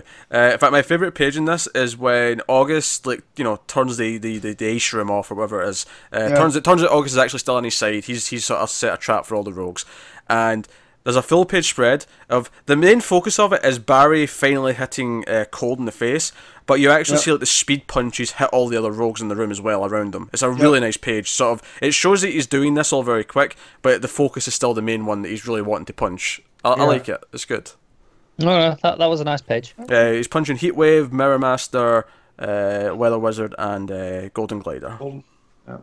Yeah, and then Cold, of course. Also, I like the look of Cold with the hand wraps, shirtless, with his glasses on still. Because he doesn't need the glasses because he's not blasting anybody, but he's like, damn it, it's my thing. I'm gonna ride with it. Like, it's a cool visual. Yeah. I do really like Collins drawing Flash. I'm looking. I feel like Flash has not looked this good in the entirety of Rebirth. And we've had good artists on Flash, but I just mean Flash himself in the suit. Nah, you're wrong. G. Domenico looks better. Yeah, I was gonna say, even over G. Domenico? Maybe. I don't know. It's more... Maybe this is nostalgia I'm speaking, but it's more old school. It feels a bit muscular. I like it. I don't know. If it was Ginger Wally, I would say just because of nostalgia. I don't know. I mean... I'll give you one... It's fine. I'll give you one criticism of the art, though. I'll give you one critique. I feel like Wally is constantly looking like he's squinting his eyes. For whatever reason, that's how he's drawn his eyes. He's always squinting. They're either squinting or wide open. Yeah. I don't mind the wide open pages, because it fits the emotion of the panel, but the rest of them, when he's just squinting for no reason, I don't know why. He just does. That's the thing. He just has lines. He doesn't really have eyes. He just has lines. I dig this issue a lot, though. It wraps up this plot. I like this idea that August does kind of want redemption. He could have escaped, but he chose not to. He wants to still help. And he basically says to Barry, hey, you're basically in prison by your own hand. Like, you're punishing yourself, and you've served your time. Go do this. It was a nice wrap-up issue, I thought. It teased the next thing, of course, because Copperhead's working for someone else, and we don't know who that is. So they teased that. But all the stuff with him fighting the rogues was fun. I liked him going to save Wally and Copperhead. That was good stuff. And then him coming in with Sin and being like, hey, like, I've shown him evidence, like, you're guilty. And they actually take Cold out of Iron Heights, where he actually quite is comfortable, let's be honest. Yeah. And they've sent him off to Belle Reve. I wonder if Cold's in Suicide Squad now. Well, we saw him meeting Waller. Yeah, exactly. Not that we read that book, but it's a nice thought that he's over there doing Suicide Squad stuff now. Yeah. Oh, him and Boomerang having some epic squabbles. Like, bit of a fight for leadership. Yeah. I could see that. I've always liked that Cold was principled. You know, like he didn't kill. He just basically wanted to get his score. He's kind of like Danny Ocean in that way with the Cold gun. But I feel like in the last couple of years they've made him homicidal. And I don't know if I like that. Like the image of him snapping Turbine's neck and whatnot. Like yeah, it's a good point. It's a bit strange. It's a bit different for Cold. I mean, it's not as bad as Superman snapping someone's neck. No, but it is still out of character. It is. I mean, it's out of character in the classical sense. It's not out of character in that he's been kind of on this path for the last, like, basically since the start of the New 52, I feel like. Yeah. Well, not quite that long, because he did have that stint in the League with Lex. Yeah, but that was because Johns was writing him and wanted to do a redemption arc. Yeah. But everyone else, he did start in the New 52 because that's where he had the cold powers. And he was just freezing people and smashing them left and right. Yeah. You know, so... I feel like, writers, for some reason... And, I think Williamson typically has a good handle on the big cast of The Flash, but... Yeah, even his Cold's a bit more sadistic. Actually, I really like the panel where August is like sort of dreaming of being Godspeed again, and it's sort of like Godspeed's head's behind him, and you got all the motion lines. I like proportioned properly. Yep. Sure. He's got epic stubble actually, and we see something that's kind of weird. Kristen's kind of kissing up to old what's his face, Wolf. She's kind of kissing up to him. It's like, this is weird. This is out of character for her. And you get this little tease towards the end where she's like, "Yeah, Captain, he trusts me." I'm like, oh yes. She's going undercover. She's going to bust him and find out what he's been up to. Bad Wolf. Yeah, it's cool. And then it all ends, of course, with him basically apologising. We find out he's talking to Iris, and he's like, "Hey, can you forgive me? I'm trying." And he's got his bow tie on as well. But I feel it's been a while since we've seen the bow tie. So, you know, it'd be cool, and this is what I want. And this is basically me fantasy booking this to borrow a term from wrestling. But we have the Flash War coming up, right? Yeah, we're getting the tease in the annual, and then it starts probably in like May, I think. Yeah, because now the next issue is 700 overall, and that's starting the next arc, which will probably be up until the other one starts. Yeah, so so we kind of had Bart be reintroduced, and we have Wally just kind of hanging around, not doing anything. I would love for Barry and Iris to get together and go off to the future for a little bit, and that leaves Wally and Wally here to be Flash and Kid Flash.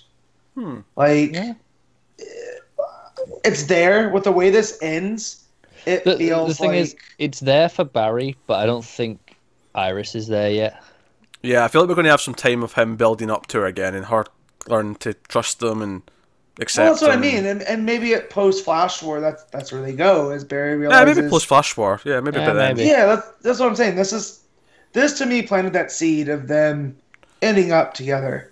I mean, it's on the show. It's what continuity is for the most part. I wonder if Felicity will hijack their wedding in the comics too. She's the worst, isn't she? She has the worst. My shop right now is a clearance table, and they have a bunch of action figures, but the only Arrow / DC CW one they have is Felicity. They have like 4 of her, and nobody wants her. And they can't give the things away. No. So, cracks me up. But yeah, I just reading this, I felt like that's the direction they're going, and we know again Flash War's coming, and we had the first promo image, at least the first one I saw. It had all the different Flash costumes on there, including Impulse. Great. He was putting up a couple of double-page spreads on Twitters as well, and it looked really good. Like, I'm actually kind of excited about Flash War. Who's on art for the annual? Could anyone remember? I want to say Porter, but I could be completely talking bullshit. Oh, okay. Sounds reasonable. He's been off and on this run. It definitely looked older school. It didn't look like one of the newer names that we've been used to in the run. But no, I'm digging Flash. I think this was a solid ending to a pretty solid arc. Yeah. My favorite arc in a while. I think Flash is like, it's never outstanding, it's never blowing us away, but I think it's a solid 7 to 8 out of 10 book. Yeah. Typically. I feel like it's higher when it's got Jay Domenico on art, and I feel like it's been far too long since I've had that. Maybe he's in the whole next arc or something like that, and that's why he's been taking time off. He's been getting ahead. It amazes me. We had him do that entire first 8 or 9 issues in a row, and then it's been a bit off and on. But I want just a full arc from him. Maybe the next issue is the start of his arc. That he's going to be there for the whole thing. If not, give me him on Flash War. Maybe he's on Flashpoint. Yeah, one of the two. I'd expect, unless he's doing something else somewhere else. Like he's off. It could be. We have obviously not heard anything about it anywhere else, though. Might not even be DC. Maybe he's off doing some indie book or something. I don't know. But yeah, so we'll see if he's popping back up. Of course, if I pay attention to the solicits a bit more, I'd just have answers for you. Yeah, but then you get surprised when you open the book and you see that it's Scott Collins. You or Brett Booth, depending on the book. Oh, God. That's the surprise where you don't know what's coming and someone accidentally hits you in the nose. Yeah, it's a roller coaster ride of emotions. Mm. All right, let's move on. Let's move on to arguably the main event of the week, and I mean, if it wasn't for Doomsday Clock, maybe the month, and that is Mr. Miracle #6. Tom King writing and Mitch Gerards on the arts. Got a hell of a cover quote from Bendis on this issue. Yes, Did you guys read it? I did it to tell. I forgot what it is now. Go on, read it out. This is every year one book stands up above everyone else's. Fans and creators alike stop and stare in amazement at a couple of creators finding a new voice, new point of view, and new levels of artistic expression. This year it is Mr. Miracle. So, yeah, I'm down. Yeah, that's cool. That's fine. There's people that try to transition without causing too much of a stir. But Bendis is essentially cannonballing into the pool. He's gone, screw it. I'm giving them praise. I feel like Bendis is maybe just because of his like brand and what he's supposed to be promoting has been kind of almost like just like silencing himself on DC, like opinions and impressions and that kind of thing for a long time. That now that he's allowed to just worship DC, he's like, everything's great. Because I don't know if you pay attention to his Twitter, he is constantly posting images of old art from various books, from DC books. It's been who was it? He's been tweeting lately. Done a lot of. I know some people speculate. Jose Rivera. No. There was a character that he was tweeting a lot. Character. I can't remember who it was now, but there was a lot of articles speculating that maybe they're in the whatever he's doing, because it started off with just like one image of this character, and then there was like 40 over like 3 days. But regardless of that, Mr. Miracle, which we're here to talk about. Tom King killing it as usual. This entire thing is one conversation, but whilst that conversation plays out, they go through a gauntlet of different things: trials, fights, basically like almost like bank heist level, like sneaking into places and like wire work and all various kind of things. It felt like a side-scrolling video game. I felt like I was watching Double Dragon. Yeah. Let's not get over the fact though that the guards that came from at the end of the last issue, they actually put in a furnace. That's the opening of the book. Is them burning the bodies. It's one of his escape. Yeah, it's one of his escape devices. Yeah. The flame. What is it? The flamulator. Flamer. Just a flamer. The flamer. Yeah. That's right. You're trying to make it sound cool, even cooler than it is, Matt. You're like flamulator. Because he talks about the Stabotron later, and those words just crack me up. Yeah, here's what he says. I can't remember the name. It was like, I know Helen was visiting. She got stabbed in the middle of the night, but I've put a warning sign on the Stabotron. It's fine. Just putting this out there. This is my favourite issue of this book. Yeah. Oh, I wonder what his pick at the end of the episode is going to be for the week. Oh yeah, to be honest, come on. I've read 5 books this week. I'm just saying. Build a little bit of suspense. No. I can't with this one because I love this issue. So they're having this domestic conversation about their condo, and they get to the part about the closet. And no joke, 2 weeks ago, me and my wife had the same conversation about, well, why do you need space? You put all your stuff on the floor. I did the same. This is the most relatable issue because even the bit where they're talking about the counter and they're like, oh well, we got all that stuff on the counter. We did the exact same. We had a table in the living room. And I was like, but we got all the stuff on the table. She's like, I don't care about all the stuff on the table. I'm like, but where are the stuff going to go? It's like, I don't care. And now the table's gone. What a surprise. Who won that argument? Yeah, the beauty of this issue is that all of the domestic stuff it's talking about is super down to earth and realistic, but then it keeps sort of weaving in all the other things. Like that conversation about the closet and having a lot of things turns into, well, I want a lot of things because when I was, younger and we were on, with Granny Goodness and all that, I couldn't have things, so I wanted things. It made me feel better to buy things and have things. Yeah. So it does a lot of smart things with it. And then the fact that his room in the pit was a 3x3 box. And that's what made him who he was. He wanted to escape that box. And Barda's like, well, yeah, I was in there too, but you don't see me, like, crying about escape. Like, the relationship's so perfect. I know. Like, no, it's fantastic, and it's building up, and they're arguing about. I say arguing, they're having debates. She wants to, like, you know, make the closet into a new bathroom, and he's like, "We've already got a bathroom." And then she's like, "Yeah," and then I want to half the living room, but the living room is nice and big. I like the living room. And then took it. I love. There's a point where you kind of go, "Oh, I know where this is going." Oh yeah, you figure it out exactly. As soon as she keeps going, and it's like, especially if you don't figure it out already, as soon as she says we need a bedroom, I'm like, okay, I know where this conversation's heading, right? Yeah. Yep. But of course, Scott being Scott, he's being dense. He's not clicking together. He's also fighting for his life on New Genesis. Like, oh yeah, you know. There's a whole fight underwater, and then obviously there's the funny banter with the guards. We're like, if we're the fourth world, who's the third world? It doesn't work like that. And I mean, what do you know about theology anyway? I'm a god. I am theology. No, what cracked me up is that it goes, dude, I'm a god. Dude, I'm a god. It's the dude that added it so much to that. Dude, where's my car? Like, dude, I'm a god. I am theology. Yeah. But you know, and then, I actually just burst out laughing when I read that. See, I had that spoiled for me. Someone, like, what are you doing? Someone tweeted that out, and I clicked on it. So it got stolen. It's so funny. You know, yeah, it's really funny. But it's really good, and obviously they come out the water behind them, and then they fight the guards, but then they actually get the entrails of the big fish thing they killed, and use the entrails to pass the big void that's not supposed to be passable, and they're like tightrope walking, and well, Bard is tightrope walking, Scott's sort of hanging from below, or no, the other way around. Reverse. Is it reverse? Okay, all the way around. But it's delightful. It's the whole thing, and. One of my favourite sequences, actually, of the book. I like the underwater stuff. I love after that whole void bit, though, where they're in the room where the ceiling's coming down. Just the Jill Sandwich moment from Resident Evil, basically. And Bard is like holding it up as long as she can. So as the page goes on, it's getting lower and lower. And he's like trying to like open this thing, and then they eventually crawl through. It goes on for 2 pages. And it just keeps getting smaller. And it's like things are getting tighter and tighter. It's very good. And it's actually the end of that page where it's like, so who's in the new bedroom? He's being so dense. Like, who's in the new bedroom then? What's the new bedroom for? I don't understand. That's when Light Ray's there. They fight him. And after she says they're pregnant, right? Yep. There's a whole page of like more fighting.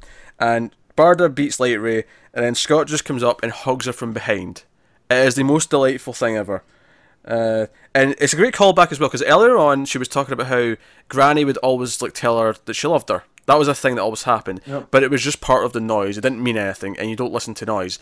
So when he comes up and hugs her and says, "I love you," she just says to him, "I believe you, Scott-free." And it's a nice callback to that conversation where she understands the difference between the fake "I love you" and the real "I love you." It's a beautiful moment. And of course, the next page where he's like, "Oh, when I get back, I'll start throwing out that stuff in the closet. It's fine. The cigar boxes. I'll get rid of it. It's fine." And he's so happy. He's smiling. She's smiling. He's getting into the room through the door to face his brother. And all I can think is, storytelling 101. They are too happy. Something bad is about to happen. Even before that, like I went into this with King saying, "Oh, it's the end of an arc." I was like, okay. Well, this is the end of the first trade. When they get released in books, this is the end of the first half. I can't wait for the deluxe hardcover. I can't wait to have this on my shelf. You'll need to wait, though, because they're doing the separate hardcovers first. I know. That's fine. I'll wait, but it's coming. It's coming. I know it's coming. There's no way this doesn't come. So you go in the room, and the colours, it's like dark purple, the complete colour scheme changes, and Orion's on the floor. The video effect comes in. Video effect comes in, battered. Like, yeah, it's actually a good point. Like, all issue is the video effect there at all. I don't think it is. I don't think it is. No. I think it's really clear because they're so focused on everything that's going on. And Scott's, it's only there where things get weird that he gets it. And Scott screaming, "What did you do?" His eyes, his big white eyes, as he's screaming that is great.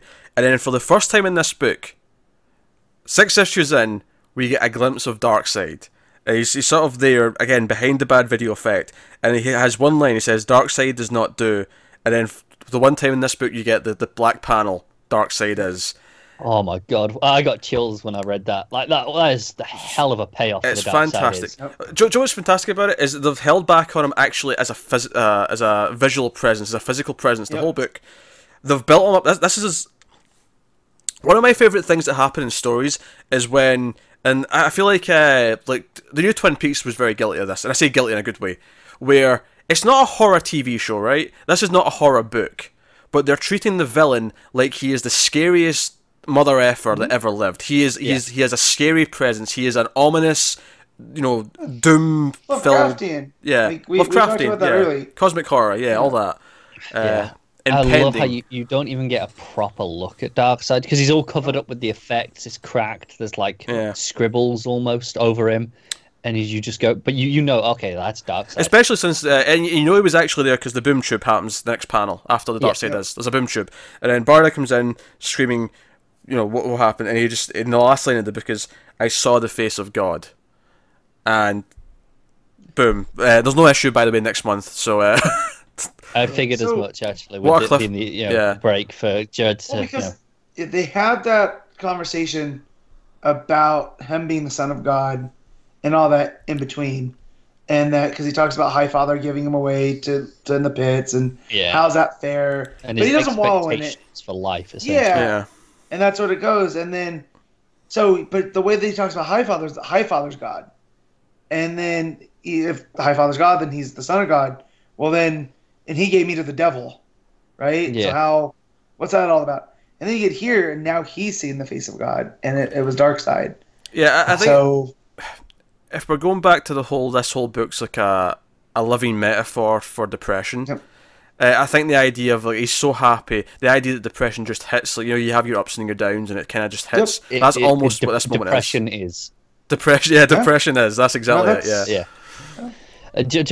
He says, "I saw it. I wasn't looking, but there it was." It's kind of like it's like the sun. It's because it's perverted in this way. But the sun, you don't look at it because you don't look directly at it unless you're a bloody idiot. But the sun is. But even that, you always see it. It's kind of just it's in your peripheral vision. You kind of without looking at it, you see it. Pete's gonna get upset, but there was in the new Star Wars. There's that line: "If you only believe in the sun when it's there, then you have nothing to hope for in the night." And Hackneyed same kind of thing. So, but yeah, ooh-wee. Oh dear. Just steamroll it. Okay, here's a complaint about Star Wars: The Last Jedi I've not actually made yet. Right? Oh, for Christ's sake! It's a small thing. It's a small thing. It's a very small thing. What was with Laura Dern's hair and dress? That's all I'm saying. What was the choice of her attire in that wacky haircut? I'm just putting that out there. I can actually answer that. That was a big part of the novel that she appeared in, the Leia book when she was younger. I don't care. That doesn't explain it for the movie. I don't care what's in the book. I'm answering it. It was just who she was as a character. Her world was just like they were all like these were kooky free spirits and stuff. And that's just how she expressed herself. It'd be nice if I got a sense of this kooky upbringing or something in the movie. Yeah, that's the point of her appearance in the movie is she isn't like that. It's supposed to be a contrast because you know that if you know this, but if you don't know it, it's just that looks different to how she's portraying herself. So there's a contrast. So it's supposed to be there's more to her than just giving these orders. But there's no need to be more to her because do you know what? No. That is bollocks. You saying there's no need to be more to her. If there's not more to her, you'd complain that there's no character there. There is no character there, though. But there is a character there. There is. She's a plot, now? She's a plot device and nothing more. Yeah, we're done. We're done. Let's move on. This is your fault. We're done, Matt. Put your headphones back in, you dumb asshole. Come on. I can't get up and leave because then all my stuff behind me gets shown. We can't have that, so that's my new. I'm just gonna. We're done, Matt. We're done. Mr. Miracle. We're on Mr. Miracle. I'm sorry for even bringing it up, but I thought it was part of Don't bring up that movie when we're talking about this. This is like the opposite of quality of that movie. Come on, this is fantastic. All right, let's move on. You're out to offend people. Wait, you want to move on to another book, or we get more Mr. Miracle to? You want to? No, I'm done with Mr. Miracle. Okay. This was pretty straightforward. As far as the rest of the issues have gone, where you can look into how they're structured, I mean, there's a little bit of things here or there, but again, it's that side-scrolling. It's completely type continuous of fight until the end. Yeah. I love the sequence of there's just the way all the events look. Like you got the lasers one. It's all the colours, it's shifting between the greens, the blues, the purples.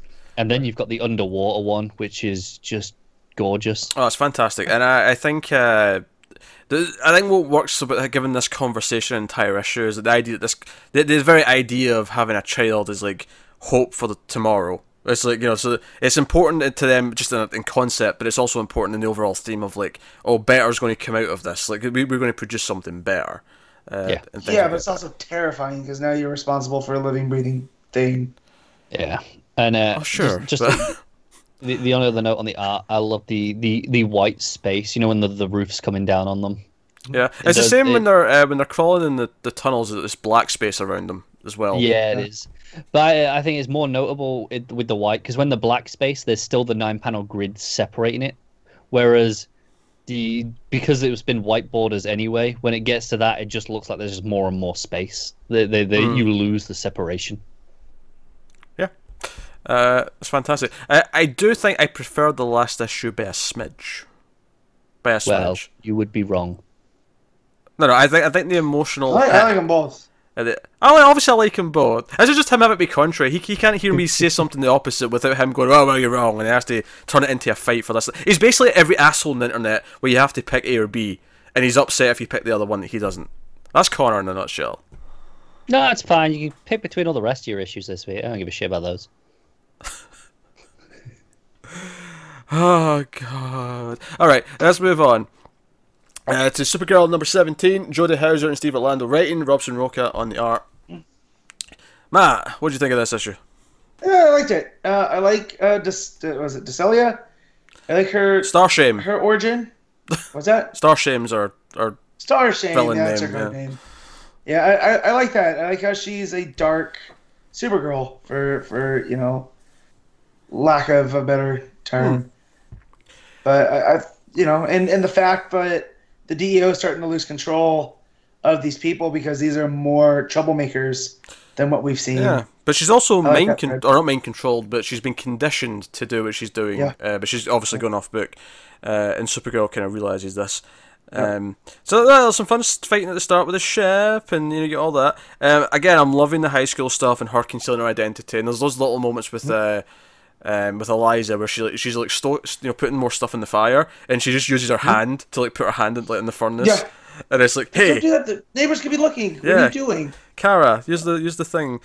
So yeah, I think the art suits Supergirl actually. So I like that. Colours nice and bright and bold. Faces are very expressive. There's some plot seeds set up. You got Chase working with the scientist, Veritas. She's trying to figure things out and what Bones is up to.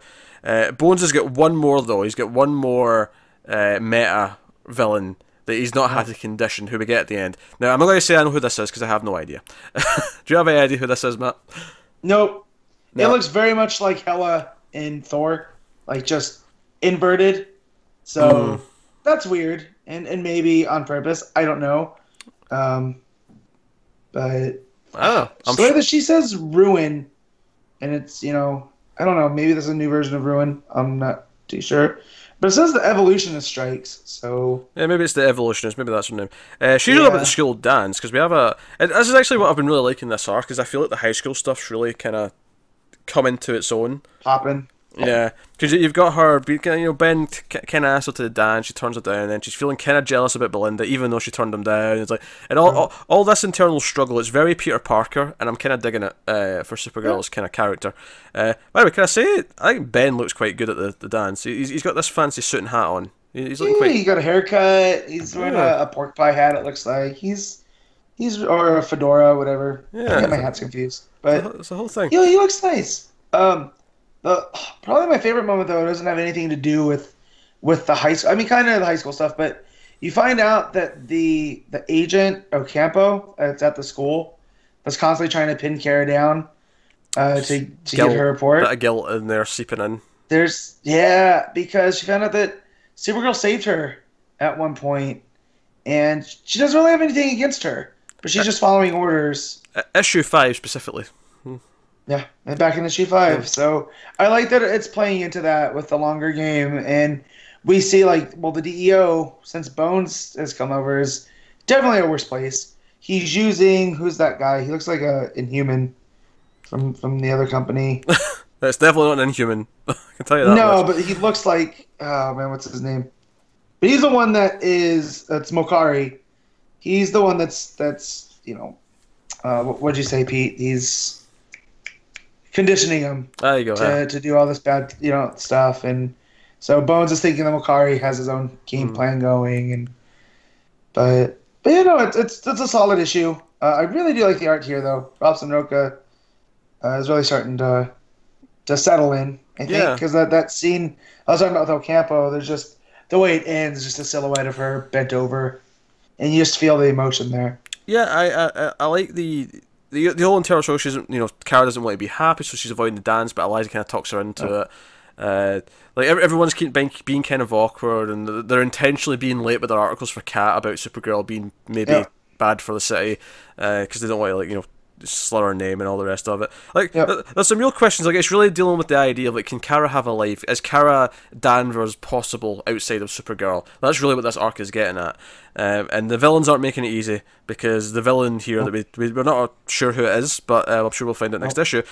She shows up at the dance, and Kara's there in her dress, and she'll have to disappear, and it'll be really obvious that she's the one disappearing. So so we end in this cliffhanger.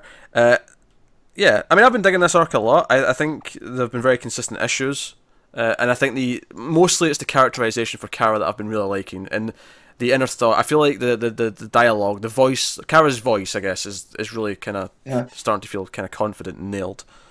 Not the character's confident, admittedly. That's the point. No. The character's not confident at all. But well, here's another thing. I just pulled up Mokari, and he's a new god. So. Oh shit. It's another these new gods bleeding into the regular DCU.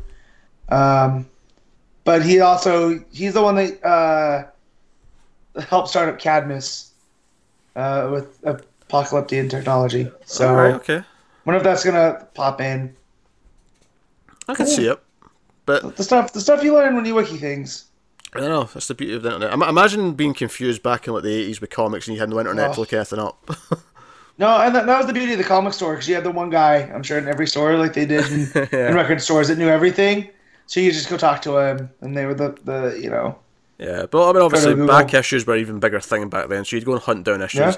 That was fun. They'd tell you, this happened in this issue, so you'd go hunting for that issue, and now you just go to Comixology and just get it, or just wiki first. But if you want the issue, you can easily get it. I've been digging this art, no surprise. I've been digging it since it started. And I think it's the strongest the book's been. So, with a bit of luck, the new co-writer, when Jodie swaps out with the next guy, hopefully that'll maintain quality, or maybe be unique. Maybe she's specific to this arc because she's handling the sort of the teen girl stuff. Maybe the next arc will focus on something else, and that'll benefit the new co-writer. And we'll see how it goes there. But no, so pretty cool stuff. Okay, that'll take us on to New Superman number 19. Not Jean Luen Yang in this. This was a surprise to me when I looked at the front of the issue. In fact, I think you said to me first, actually, before I even got to it. Mariko Tamaki wrote this issue with Brent Peoples on art. Now, Tamaki, I really like from the one thing I've read, which was Supergirl being super back at the start of 2017. She's doing She-Hulk and stuff, I think, over at Marvel, but. No, so I like it a lot from that. So I was like, okay. I mean, it's a fill-in writer, but it's a good writer. So we'll see. It's a Laney Lan issue, focusing on the writer. It's set after the first arc in New Superman, and but before we even talk about the issue, it made sense when I was like, okay, fill-in writer makes, because Lang thought 18 was the last issue, and then he was told it was continuing. So it makes a lot of sense. He took a bit of time to okay, what's the next arc's going to be, and what we're doing with it. So it makes sense to give him a bit of time and have a fill-in here. So this is Laney Lan, and we get a bit of her personal life. We learn that she's kind of estranged from her parents a little bit, especially her dad, who she's avoiding calling on his birthday, because he lives in the US, and she's avoiding calling. I'm kind of wondering why. The mom's like, just call your dad. She's like, I don't want anything to do with him. So you're like, oh, okay, well, maybe he's just estranged, and it's seeded out throughout. But you really get an idea of her character, I think, better than we have, because she's only really been a side character at best.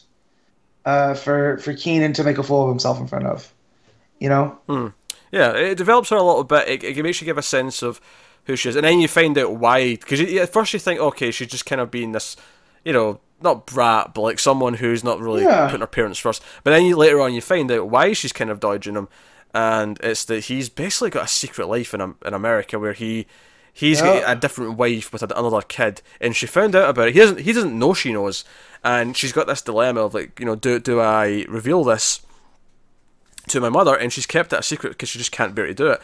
And karma's kind of rolled round because she ends up getting saved again by Keenan in the middle of the issue. She goes off to try and like sort of get the story, and she gets in trouble, and Keenan saves her. And she actually invites him and Bakshi out for some ramen. Yep. And they're eating, and she's asking him questions, and she's poking at his family life. And she kind of realizes with his responses that he doesn't actually know that Dr. Omen's his mother, but she does. She does know that. And it's like, oh, do I reveal this? Like, am I basically going to reveal his family secret for him? Like, and it's just giving her this whole dilemma. And then there's some other stuff, how like her boss just wants her to write fluff pieces about technology and apps and the best videos on the internet. Because that's what the young people are interested in. They don't care about hard news. And she wants to be a legit reporter. Like, she wants to break this, the Ministry of what's it called? Their self-reliance. There you go. That's it. She wants to break this. That someone sent her this information. That's how she figures out Dr. Omen is Keenan's mom, and and so I thought it did a really good job at her dilemma here, and how conflicted she was. Of the news should come first, but who am I to break this to Keenan when I can't even break to my own mom about my dad? So, yeah, it sets her up a little bit differently from Lois as well, because obviously before you're just she's just the the answer to Lois in this book. Yeah. But it makes her feel a bit different personality wise. Certainly her boss feels different to Perry, because Perry's all about the hard news. He doesn't want fluff pieces. Yeah. Perry's he never even looks up at her. He's Yeah. constantly on the phone, and you see that with the little sound effect, tick tick tick tick. Yeah. So no, it was like, it's funny because that issue could have came at any point. You could almost argue it'd have been better. I mean, well, it couldn't have been after the first arc because we didn't know about his mum yet. It only works now because we know about the mum. But it could have came at any time. It's a nice place to fill it in. But mainly, it develops one of the side characters a little bit, which is nice. And I want to give Tamaki a lot of credit because I thought it was Yang, and I got to the end and I saw it was Tamaki, and there was no change in how the characters are written. Keenan feels like Keenan, Baishi feels like Baishi, and and Lainey feels like Lainey. And in fact, I feel like she's left better than when we, first knew her. So it's funny, actually. Really I wonder if she volunteered for this. Like, she knew someone had to fill in, and she's like, "Hey, I'll do an issue on Superman." Or I wonder if DC went, "Do we have any Asian writers other than Lang?" I don't like to be cynical and think that's what it was. I like to think that she. Well, especially since she's not the same type of Asian, which I think is she's not. The point I want to make here is that she, obviously Tamaki's a Japanese name. I think she's Japanese. If I'm wrong in that, apologies, but it sounds Japanese. Pretty sure she's Japanese American. Yeah. So that's being a little bit cynical, but regardless, she did a good job, and I think if she wants to be the occasional fill-in, not that I want her just to be a fill-in writer. I would love if she gets an ongoing at DC. I think she would do well with an ongoing character. We've seen what she did with Supergirl, and we really enjoyed that. Yeah, I mean, she's actually Canadian. I feel like we've been over this though during being Super, but she's from Toronto, so. Yeah. Anyways, that just came up and surprised me. But yeah, her Supergirl was really well. Now her new Superman. Yeah, if she takes over Supergirl, maybe at some point would be cool. Or if they give another character a book, give her a shot on them. That'd be cool. Even Batgirl. I'd like to see what she would do with Batgirl. Oh yeah, I like what Larson's doing. When Larson's done, I would like to see what she does with that angle because it's very similar. You look at what she did here with the younger culture, and she seems to have a pretty good grasp on it. I'd like to see. Give her Wonder Woman. Or Wonder Woman. Why not? I'm just thinking. I'm like, wait a minute. Wonder Woman needs a writer. If I'm the editor of the Wonder Woman section, I go, okay, well, your first job is you have to get rid of Jason in an organic way. Yeah. Like you can have up to 4 issues to do it, but by the end of that first arc, he needs to go. Yeah, she'd be great on there. So. The fact that she was speaking at the panels today, at DC and DC, I hope that means they've got like plans to keep her around on DC stuff for a while, and that she's got a close connection to the company. I hope that's a sign of that. But hey, so no, New Superman. Not a whole lot to talk about plot wise. Really, we kind of covered it all, but that was the gist of it. It was a fun, solid fill-in story. It didn't feel like it was like a waste. Because sometimes you get a fill-in, it's like, oh, that was kind of, I could have easily skipped that issue. And it didn't feel like a fill-in though. Yeah, you know what I mean? You could skip the issue technically, and I'm sure you'd still be able to follow the next story just fine. But like, I think you're better off with the character overall for Laney if you've read the issue. So I think that's a good idea. Let's mention that the little bit at the end that says next time says the Aquaman of North Korea. North Korea. Yeah. So if we're going to talk about a closed-off country where the culture is completely different, that's perfect, right? Like, if you're going to do an Asian culture Aquaman, much like they did Wonder Woman from Chinese mythology, this is great. Yeah, no. I mean, obviously, we know we're getting the core, the Green Lantern core soon as well. They teased that in the last issue, but... it's exciting. New Superman is, I've been saying it for the last 6-7 months, but it's really become one of the more exciting books over time. It's building its own little mythology within the DCU, which is cool. That's great. So, before we get to Connor's Corner, I'll talk a little bit about Superwoman. Technically, this is 18, Kay Perkins writing and Max Raynor on art, but I'm going to just kind of talk about the last arc, kind of as a whole, for the most part, because that's kind of what I read this week. The arc is about a villain named Midnight, which is like a computer, like AI gone rogue kind of thing.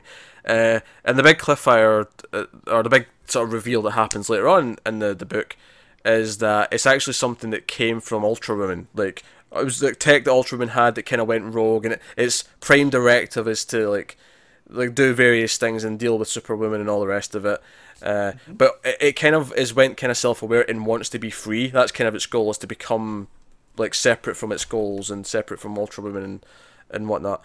And that's okay. Like, it's fine. Like, the plot works well. I think where this book always kind of excelled was just Lana herself, her supporting cast of like Natasha, Tracy 13, Steel, those types of things. I think the arc before this was generally better. The Smallville stuff and all that, I think, was generally better. Basically, to sum up, kind of the way it ends with her losing her powers. By the way, like she's just Lana at the end of the book, which kind of sucks. I think the final issue is probably the weakest of the arc, unfortunately, mainly because I feel like she probably had to rush the conclusion. Wrap it up. Yeah, which is just unfortunate, but it's just kind of how it is, because it ends very abruptly, and she's just like, okay, I'm going to rediscover who Lana Lang is, and that's kind of the end of the whole thing. And she's in a good place with Steel, she's in a good place with the other characters, so that's all fine. But like, most of the final issue takes place in, like, she's sort of trapped inside the virtual head of this AI, and she's kind of like debating with this AI, and the AI kind of merges with her. It's a whole thing. It's, again, feels a bit rushed. It's kind of, I think, looking at the book as a whole though, and like just sort of, because obviously it's one of the first cancellations of the Rebirth. I kind of feel like, obviously we relate the first issue. We liked the fact that Lana was the lead character and that she was getting to do something on her own, and it was great to see her get the limelight. It never really took off to the extent that we really wanted it to. Like, the first arc got really kind of poor really quick, and then it got better with a new writer afterwards. Kay Perkins is definitely more consistently solid. But it was never doing stuff that was like mind-blowing, or this is a must-read book, or anything like that. And as a result, it kind of just, it's one of those books that kind of floundered a bit. But they give it 18 issues, they give it a chance. Yeah. But ultimately, it's like, I like the concept, I like the idea of Lana having her own book. And it's a shame she doesn't have that anymore, but I can't say that it's the biggest shame ever, either, that it's gone. No, I'm more ashamed. I'm more upset that she doesn't have her powers. She was a great addition to the Super family. Yeah.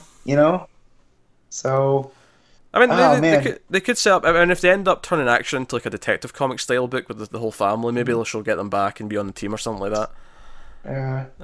Dang. But it's a thing. It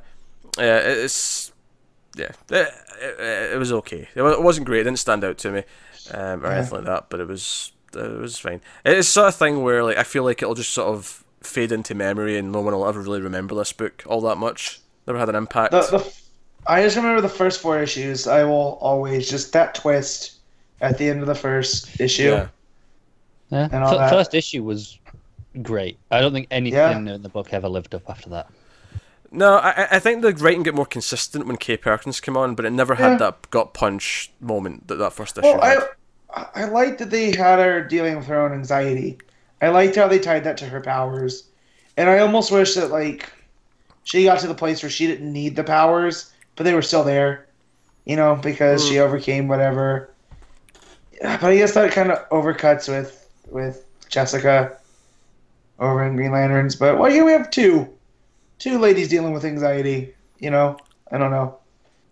Yeah, I mean, she is like a reporter now. I say, like, throw her to Daily Planet and have her be in the Lois Lane Daily Planet book by Rucka that's going to happen someday. Y'all thought I did backflips when they announced Connor. The fact that Rucka answered this question on his Tumblr about doing a Gotham Central style Daily Planet book. And here's the thing. Because obviously that's an obvious question to ask him. I honestly thought that was like, oh, that's a pretty cool idea. Never really thought about it. Maybe one day, you never know. But I was expecting a non-answer. Like, I just thought, oh, that's a cool idea, but like, whatever. No. He said, oh, I've been wanting to do that for a long time, and it's probably the closest it's ever been to happening. No time too soon, but I'm hoping it'll happen someday. Keep your eyes out. Yeah, it was like, no, I want to do that. That is a thing that is probably going to happen at some point. Like, yeah. So if that positions Lana to deal with Lois, and they both work at the planet, and oh my God, Rucka writing Lombard? Come on, like, I want it so bad, Matt. I want it. You and me both. I want it so anyways, bad. It's a shame about Superwoman, but hey, 18 issues is a long time. By the other company standards, that's an elderly book. Like 18 issues. Do you know, it's sad that that's not even just sarcastic. It's not, it's accurate. No? It's weird though. See, when you actually look at the books at Marvel, now it's weird because they all just renumbered, but when you go to just before they renumbered everything back to legacy numbering, and you see what the highest numbers were, like some of the books that were higher up were kind of weird. It was like Gwenpool was like one of the highest numbered books. Yeah, I know I think Star Wars was their highest number. Yeah. And that was at it's just got to like 40 now. Yeah. So when that was in the mid to high 30s. Before the number change, Mighty Thor had made it up to 24, and that was the highest they had allowed Aaron to get to since God of Thunder 25. And then it went to Thor, and that got like, I want to say 12 issues. No, it was 8. And then 8 in an annual, wasn't it? Yeah, it was only 8. Yeah. It felt way more. And then this run, that just got renumbered to 700. It's up to 703 now. So... yeah, it's crazy. It's so weird. I mean, 18's a perfectly good chance, but hey, I feel like when they change the writer, I feel like Kay Perkins is doomed to be the person who comes on a book when it's probably going to be cancelled soon. She's the John McGinley. Because they obviously she was on Supergirl in the New 52, and again made that a better book for the last arc, and then it got cancelled. It was like, oh well, okay. Too little, too late, isn't it? Yeah, pretty much. She's clearly good, but not a big enough name to draw in a new audience. Yeah, honestly, that first arc started strong, but it gets so bad by the time it finished that everyone just kind of abandoned it, and that was the death knell. Yeah, it was. And I'm amazed it got to 18. Honestly, like we keep saying, from the other company, we'd never expect that. I wouldn't expect that from DC either. Really, I'll be honest. I mean. I'm glad they did, though. I'm glad they gave it a bit of time. No, they did. Yeah. But I'm surprised because I'm shocked it lasted past 12. I really am. Yeah. Mm-hmm. There's not a lot of Marvel books right now that get to a third trade, but there'll be 3 trades of Superwoman. That's pretty cool. It is, yeah. So, there you go. I mean, I think the current Luke Cage series and Defender series aren't getting to a third trade, and they're both TV shows that have been recent. Like, that's bizarre. Shouldn't be like that. It is madness, yeah. But anyway, so that's Superwoman 18. So that'll take us out to Connor's Corner for the month. Of course, one of our patrons pays for the exclusive right to make Connor read a book of his choosing. And the book that he's choosing, and has been choosing since we started this segment, since he started being a patron at that level, has been Red Hood, continuing where Connor left off after... Because Connor read till the end of the first arc, out of just some weird obligation, and then... No, you guys were like, I said, it'd be nice to see him as a team, and you were like, well, now you have to read till the team. And you listen to us, so it's still on you. Yeah. Well, I couldn't be asked with the shit that you were going to give me. It was easier just to torture myself for 10 minutes a month. I don't know if it was, but well, anyway. So, all right, well, let's torture yourself for 5 minutes. Yeah, Red Hood and the Outlaws number 14. Scott Lobdell writing, Joe Bennett on the art, and go on, Connor. So, start of a new arc. This is Bizarro Reborn. Look at that. They were topical. Right, only 14 issues late, but I go. Oh boy. They've ruined Bizarro, the one thing I liked. So Bizarro's a genius now. Like this issue opens with Jason and Artemis on jetpacks, going, "Oh hey, Bizarro designed us jetpacks now and a teleporter device." So cool. He's like Beast from X-Men? Is that what it's basically like that? Yeah, yes, that's exactly what he's like. Now that you say it, yeah. Yeah, no, you're right, that's exactly it. He's got that exact same demeanor. But obviously, it's not supposed to be because it's Bizarro. But yeah, they're off fighting Professor Pig. Oh, I like Professor Pig. Okay. That's cool. Yeah, a very strange meta joke, I think it's that didn't really land, you know. Pig's like, oh, you know, who even are you? And you know, he's like, oh, you've never met Red Hood? And it's like, in continuity? No. I'm like, ugh, really? Yeah, I mean, even Matt won't appreciate that continuity joke. Nope. Lobdell doesn't tell jokes. He just throws stuff out there he thinks are funny, but nobody else does. In comics, I've seen him do it in person. Well, no, I've seen him do it in person, and that's where Greg Capullo threatened to choke him. It was great. Happy Death Day was pretty good, so I'll give him some credit. But yeah, it turns out Bizarro has created a big floating ship in the sky that's got their new Batcave. It's not really a cave if it's floating in the sky. No, I know. It's invisible. It's got like some refractive technology, so people can't see it. More of a Bat Zephyr, if anything. Yeah. It's the size of a city block. And they went, when did you build this? And he goes, oh, this morning when you guys were out, I needed the time when you weren't a distraction. Right, okay. I would only accept that if the Flash was speaking. He has super speed, right? Okay, sure. No. Okay, fair enough. Okay, he has not Flash super speed, but he has super speed. Okay, sure. Yeah. But how did he pay for materials? That's a good question. It's a lot of material. It's a whole city block, you know? No, that's a very good question, and the technology is like insane. He has this big projection of himself that's looking over things when he's not in the room. You know, he's got like all these, you know, the typical Batcave stuff, a room full of Batmobiles, tanks, cars, bikes, you know, all the usual. Aye, because you want to drive those off the Zephyr when you're in the sky. Yes, yeah, and they keep pointing out how there's this one door, like, because all this is like, you know, it's super high tech looking, but there's an actual, just like an old wooden door in every room, and they're like, what the hell's that? And it's a doorway to everywhere. It's a quantum translocationalism, is what he calls it. And he opens it, and they're in the Batcave. And then they go through it again, and they're in the fortress. I don't know why Matt looks more depressed during these Red Hood segments than Connor does, but he does. I hate having to hear about it. Do you know what? The way they show it looks like, you know, the way they treat the Tower of Fate. Oh yeah, yeah. It looks similar to that. Is the effect, and Bizarro's just created this morning. I feel like the appeal to me for a Red Hood and the Outlaws book, you know, assuming I liked Red Hood, would be this scrappy little trinity who get into scrape. So, you know, this little team, I feel like giving them all this power, like the Justice League with their own boom tube system, like with these doors and all this high tech stuff. I feel like that's against the idea of Red Hood and his team.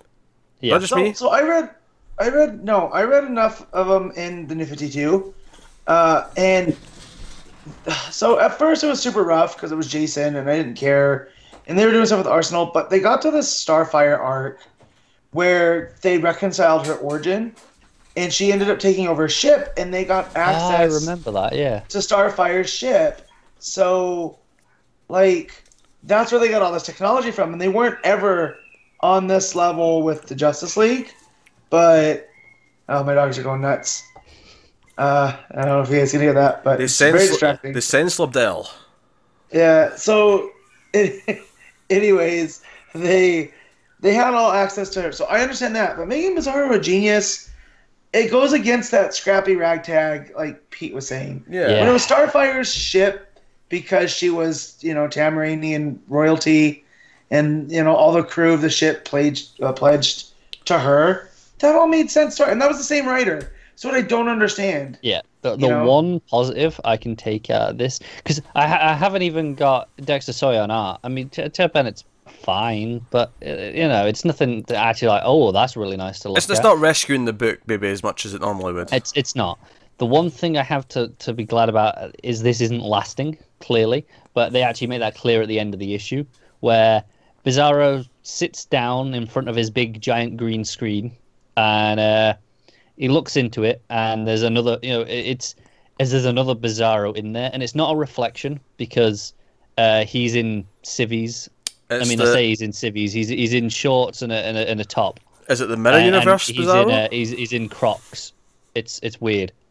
Bizarro is wearing Crocs. Oh God. Yeah, this is the genius one. You'd think the genius one would avoid Crocs, but he sits down, he looks into it, and it's still acting like a reflection, but this version is in the Bizarro Superman suit, and it speaks back in Bizarro speak and says, "Oh, you know this, I'm not forever, right?" And he goes, "Yeah, I know." So it's like, okay, at least it's going to be over and done within an arc, and we can get back to maybe the Bizarro that I actually like. Maybe. Joe would make me laugh so much is if we get to the issue right before he's going to turn back into regular Bizarro, and then David, the patron who makes you read Red Hood, changes his mind and makes you read something else, so you never actually get to Bizarro do you know again. What the real problem is? I feel like they're going to take this as an excuse to have some sort of character growth, or whatever Lobdell decides counts as growth. Yeah. But it'll be like, whatever Bizarro we get back won't be the same one that we had before. It'll be this different version that'll be still shit. Yeah, it'll be classic Bizarro, but he'll have had some progression, so he can do something he couldn't do before. Or something. Yeah, but they're gonna ruin it. I know he is. I wouldn't be opposed though if they do this kind of thing where he still speaks like Bizarro, he acts like Bizarro, but every so often he'll just know an extremely hard answer to something. Like he can do like quantum math really easily. I just want to point out an error in the art here at the end. I said, he's wearing a top, and then he's got and his shorts. Mm-hmm. In the panels before, he's got like a long, a jacket on, and he's clearly got no top on underneath it. He's just got shirts and this jacket. And he's walking around his base, and fine in his Crocs that are clearly green. And then he goes on the next page, the big full page one where he has this reflection. He's clearly got a white shirt on underneath the thing, some sort of little like a tank top maybe or something underneath it, and then the Crocs are blue. I don't know what's going on there. Some discrepancies that Bennett has to answer for. I was picking my best cover while you were doing that. Sorry, I've already got mine sorted. But we can move on from this shit now. Okay, that's kind of I will delete it from my mind until I go in in a month's time, and I go, Pete, what issue of Red Hood am I on? Yeah, he always asks me, and it's like I assume for some reason. I feel like you should keep track. I just don't forget. Like that was 14, so you're on 15 next. Remember 15 for next month. Yeah, that's not going to happen. Well, with that ringing endorsement for Red Hood and the Outlaws, that brings us to the end of the books and onto the final segment of the show, in which we pick our favourite panel/moment from this week, our favourite cover, our favourite art, and of course our top 5 books of the week. So, we always start with best panel/moment. I'm going to take the obvious one, because there's nothing else beating this for me. It's the Darkseid moment from Mr. Miracle. The horror, the absolute horror of him, Darkseid does not do, and it is like Darkseid is. That moment, that final page. Yeah. It's pretty great. The feeling it gets from me, the pure dread that fills the book after the happiest moment they've ever had. Fantastic. Love it. So that's my pick. Matt. So mine's from Tech, and I figured you would have picked this one. It was a contender. It was a contender. Yeah, it's where Cass tells Clayface none of the bad stuff he's saying about him is true, and she says, "I don't care, hurt me." Yeah, and stands him down, and then it breaks him. I tell you, almost any other week, Matt, that'd have probably won. Yeah, I know. Well, I'm just surprised I didn't go with the Clayface Kaiju because that's like my jam. Oh, it's fantastic. Yeah. That I got to that point in Tech, and I was just like, God damn it, they did it. I said this would break me, and it broke me. Yeah. Yeah. No, I'm going with Tech as well. I'm going with the other Cass moment, just her, asking to make him better. That one got to me. Okay. No, all good picks. Can't argue with any of these. Those great moments this week. Best cover, Connor. Wonder Woman. You know, I was actually picking between Wonder Woman and Supergirl. They were easily the two ones that were sticking out to me. But I haven't seen the Supergirl one, so it's basically like a Carrie moment where she's covered, except instead of blood, it's all green. Right, let me go and have a quick glance. It stood out amongst the covers. It's been like a sort of prominent image. Oh, okay, yeah, I'm seeing it. It's pretty nice. But I think I'm going to agree actually and go with Wonder Woman. It's actually a really nice cover. I like how menacing the swan kind of shadow is with the wings coming around. So give Wonder Woman some love this week. Matt. Yeah, mine too is Wonder Woman. Oh, there you go. All right. Oh, yeah. It stands out amongst the rest of them, like you were saying. So it does. All right. So best art of the week. Should we bother? No. I just thought let me look and see if anything even like potentially compares. The best, aside from the obvious one, is probably Wonder Woman, actually, with Pacino. No, I was going to be that guy and say, but then upon further glancing back over Miracle Man, I do this at least once a week. Mr. Miracle, good lord. Yeah, no, I got Mr. Miracle a bit late this week because there was the Comixology screw-up. Yeah, it was a hiccup. To be fair, though, it was fixed within like 6-7 hours. Yeah, but I got all my issues that morning to get to read on the bus. Okay, and then didn't get that one. So I was reading all the rest of them, and I read Wonder Woman, and because Mr. Miracle was not there, because I was reading all the others, I was like, this has a chance this week. Actually, can I tell a story about this? I think it's very funny. So if you don't know, on Comixology this week, it's rare this kind of thing happens, but this week, the last 2 pages were missing from the Comixology version. So if you downloaded it and try to read it before whatever time on Wednesday, 2 pages were missing. As soon as the Comixology were aware of this, Tom King was aware of it as well on Twitter, they took down the book. People, obviously the good thing about Comixology is they can just update books. You just get a little prompt to sort of download an update, just like a computer program, and it'll just give you your last 2 pages slotted in. But when this happened, I mentioned we were talking about this on Facebook, and Matt was being all snotty. He's like, "This is why I buy physical books, which are superior." Yeah. There's never been a printing error, has there? And I'm like, "Well, Matt, at least they can update this and fix it. If you get a printing error book, you're screwed." Right? But he was acting all snotty, and then 3-4 hours later, he comes back online. You remember how I was being all pretentious about physical books? Yeah, my shop ran out of copies. I didn't get one.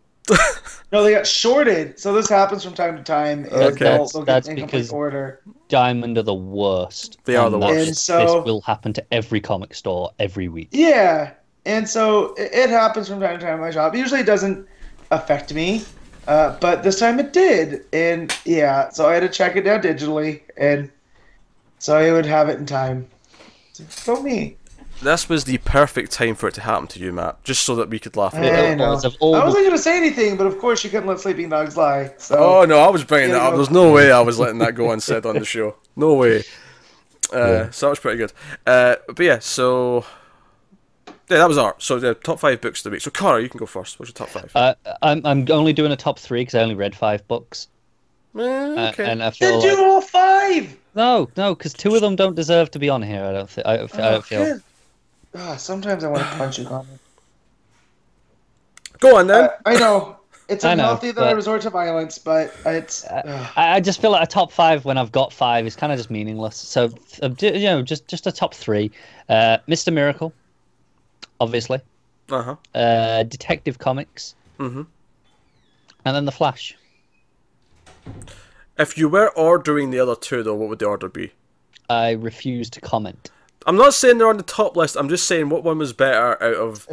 I mean, Wonder Woman in action.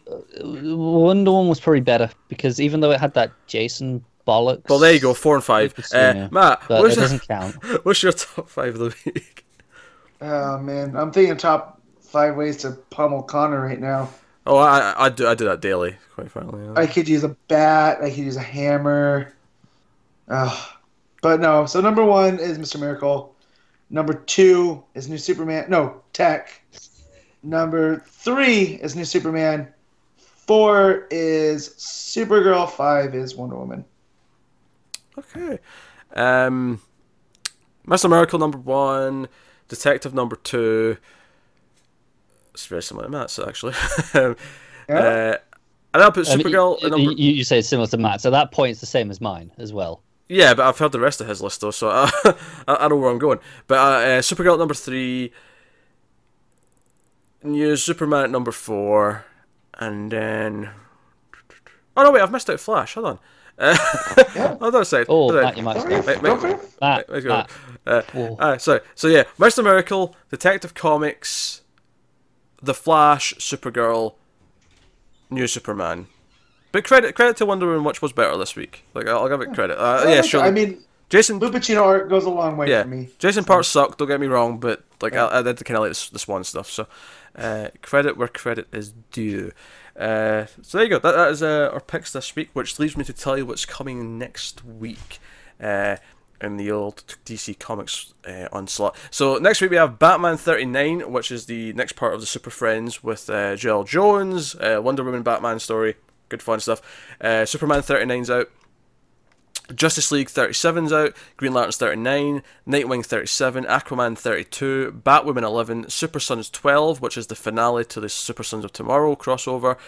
We have issue 1 of Damage, so we'll be checking that out, obviously. Big issue 1. The first book of the new age of DC heroes, aka Dark Matter, which was a much better title because it was quicker to say, but hey ho. Also out next week, which we will not be covering, is Trinity number 17. Speak for yourself. This is a new writer, so I might check it because this James Robinson is on Trinity. Oh, because that paid off on Wonder Woman. hey, there's no Jason in this book. Yeah. No. There could be. Wonder Woman's there. You don't know who's not going to bring in Jason. Yes, I do. I just know these things. Bullshit. Zurcher on art. I like Zurcher's art. So. That's good. Cool. They're going to Skataris. Oh, Matt's being tempted. Look at him over there. No, I'm not. I got way too much to read. Plus, I'm trying to get caught up on all my other stuff. I concur. But yeah, so I'm looking forward to trying Damage. We'll see how that is. It is worth mentioning the week after that when Harley Quinn's out. I believe that's next week. You sure it's this next week? I'm looking at the previews right now. It's out next week. But the last issue was this week. Was it? Yeah, it was. It's out next week anyway. That's weird. Okay, fair enough. There was 2 issues of Harley Quinn this week because you had the. Well, yeah, one was a one-shot thing though. Yeah, but by the same team. Yeah. Oh, that's weird that they're back to back. Then maybe they'll just shift in what week it's on. But okay, fair enough. So Harley Quinn's out, and it's the start of the new run by who was it again, Connor? Frank Thierry. Oh wow. So Connor, I think, is trying it. Who I've enjoyed. I might try it. I'm not necessarily wanting a Harley Quinn ongoing to read, but I will maybe try it since it's a new team. I'll see how the rest of the reading goes and if I've got time and room afterwards. Yeah, I don't know if it's just going to feel like exactly the same, but the last run between that and the New 52 stuff, they had a good 65, 70 issues. So it's been pretty defining. I think what I'll do is I'll wait until Connor's read it and he can tell me if it's changed at all. Yeah, because it might not have.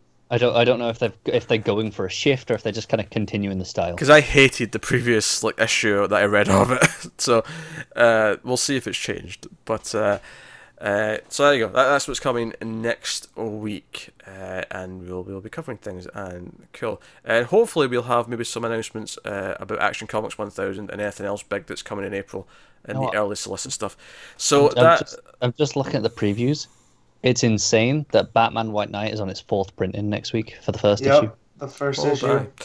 And 2 and 3 are getting their 3rd and 2nd printings as well. That's pretty cool. And Metal 1's only on its 3rd, so that's Wow. They probably printed more of that to begin with, though. True. Yeah. That's my logic. Anyway, so that brings an end to the show. I feel like I had a question I asked at the end last week that I said was going to be a new thing, and I've forgotten what it was. You definitely did have something, but I don't know what it was. Yeah, me neither. Oh, that's going to bug me now. What did I say was a new segment at the end where I asked you guys something? Ah, what a shame. Kind of been that good a segment if you've forgotten it a week later. Was it what you were looking forward to most, maybe? I can't remember. No. We tried that like a year ago, and it didn't land. Aye, that's fine. You gotta try these things though and see if they work. But I don't know. If anyone liked whatever the new thing was at the end of last week, tell me and I'll start doing it again. But otherwise, no one will miss it, which is fine.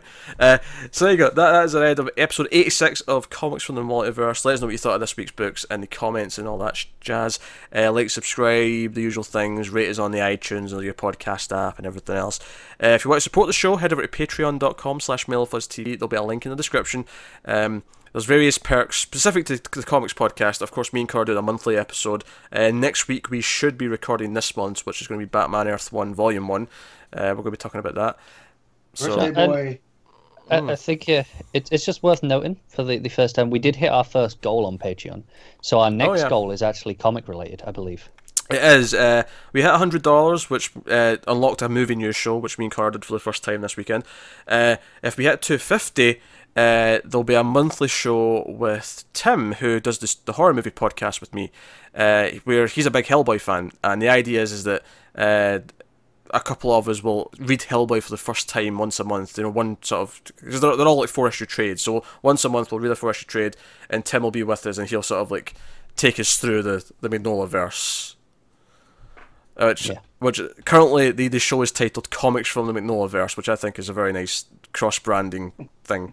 But so that's a cool thing. We're a ways off of that now. Obviously, we just hit the first goal, but yeah. But that's cool. But now that that's the next goal, I thought, now you can be aware of that now. Yeah. If that interests you, of course. By all means, if you actually have ideas for future goals or future rewards on Patreon, there's no harm in shooting ideas our way. We might look at it and go, no, that's never happening. But yeah, especially if it's something that you'd go, if you did this, I'd definitely sign up. Let us know what it is, and we'll see what it is. Sure. I think just the idea of we could have all the ideas. So if someone has a cool idea and we say, that one is actually really cool, that's something we could do for a goal, or that's something we could do for a reward. I know one that eventually I do want to throw in there in the bigger sort of price section is like full on sponsorship, where we'll read a little blurb for you in the middle of the episode. That'll be quite expensive though, because that's full on advertising almost, but I have a few of those slots open for the different shows, but down the road sort of stuff. So that's cool. So thanks to our patrons because obviously a lot of the supporters of the comic show specifically got us there, because a lot of people do sign up just because they're fans of this podcast, not because they care about any of the other stuff we do, which is the movies and the TV. They just care about Multiverse, which is fine. That's cool. Which is why we make sure there's goals and rewards specific to. You'd say they're monitors. Yeah, we like you guys best. The anti-monitors, more like. if they're taking Connor's corner and making him read Red Hood, the anti-monitor. That's Dan. Right, that's his name, right? No, yeah. David. David. I am confused. David. That's why I didn't do a Matt's corner, because people, He literally gets a credit at the end of every video we put up right now. Nice. So, everyone who's watching this video knew that more than Matt did. Yeah, seriously, they see his name at the end of every single episode. When your head's full of this much DC Universe minutia, all right, let's cut me some slack. Minutia? Oh, Matt's getting posh. Getting fancy with his wording. I know big words, ish. English make me speak better, good. So that was a Buffy joke, by the way. The hit television show Buffy the Vampire Slayer. You're bad. Wasn't your bad. I'll be honest. I assumed it was Simpsons. I assumed that was a Ralph Wiggum joke. No, it was a Xander line from episode 8 of Buffy, which I did the commentary for on Patreon last week, which is why it's fresh in my head. My favorite Ralph Wiggum is, I think I bit my Wookiee.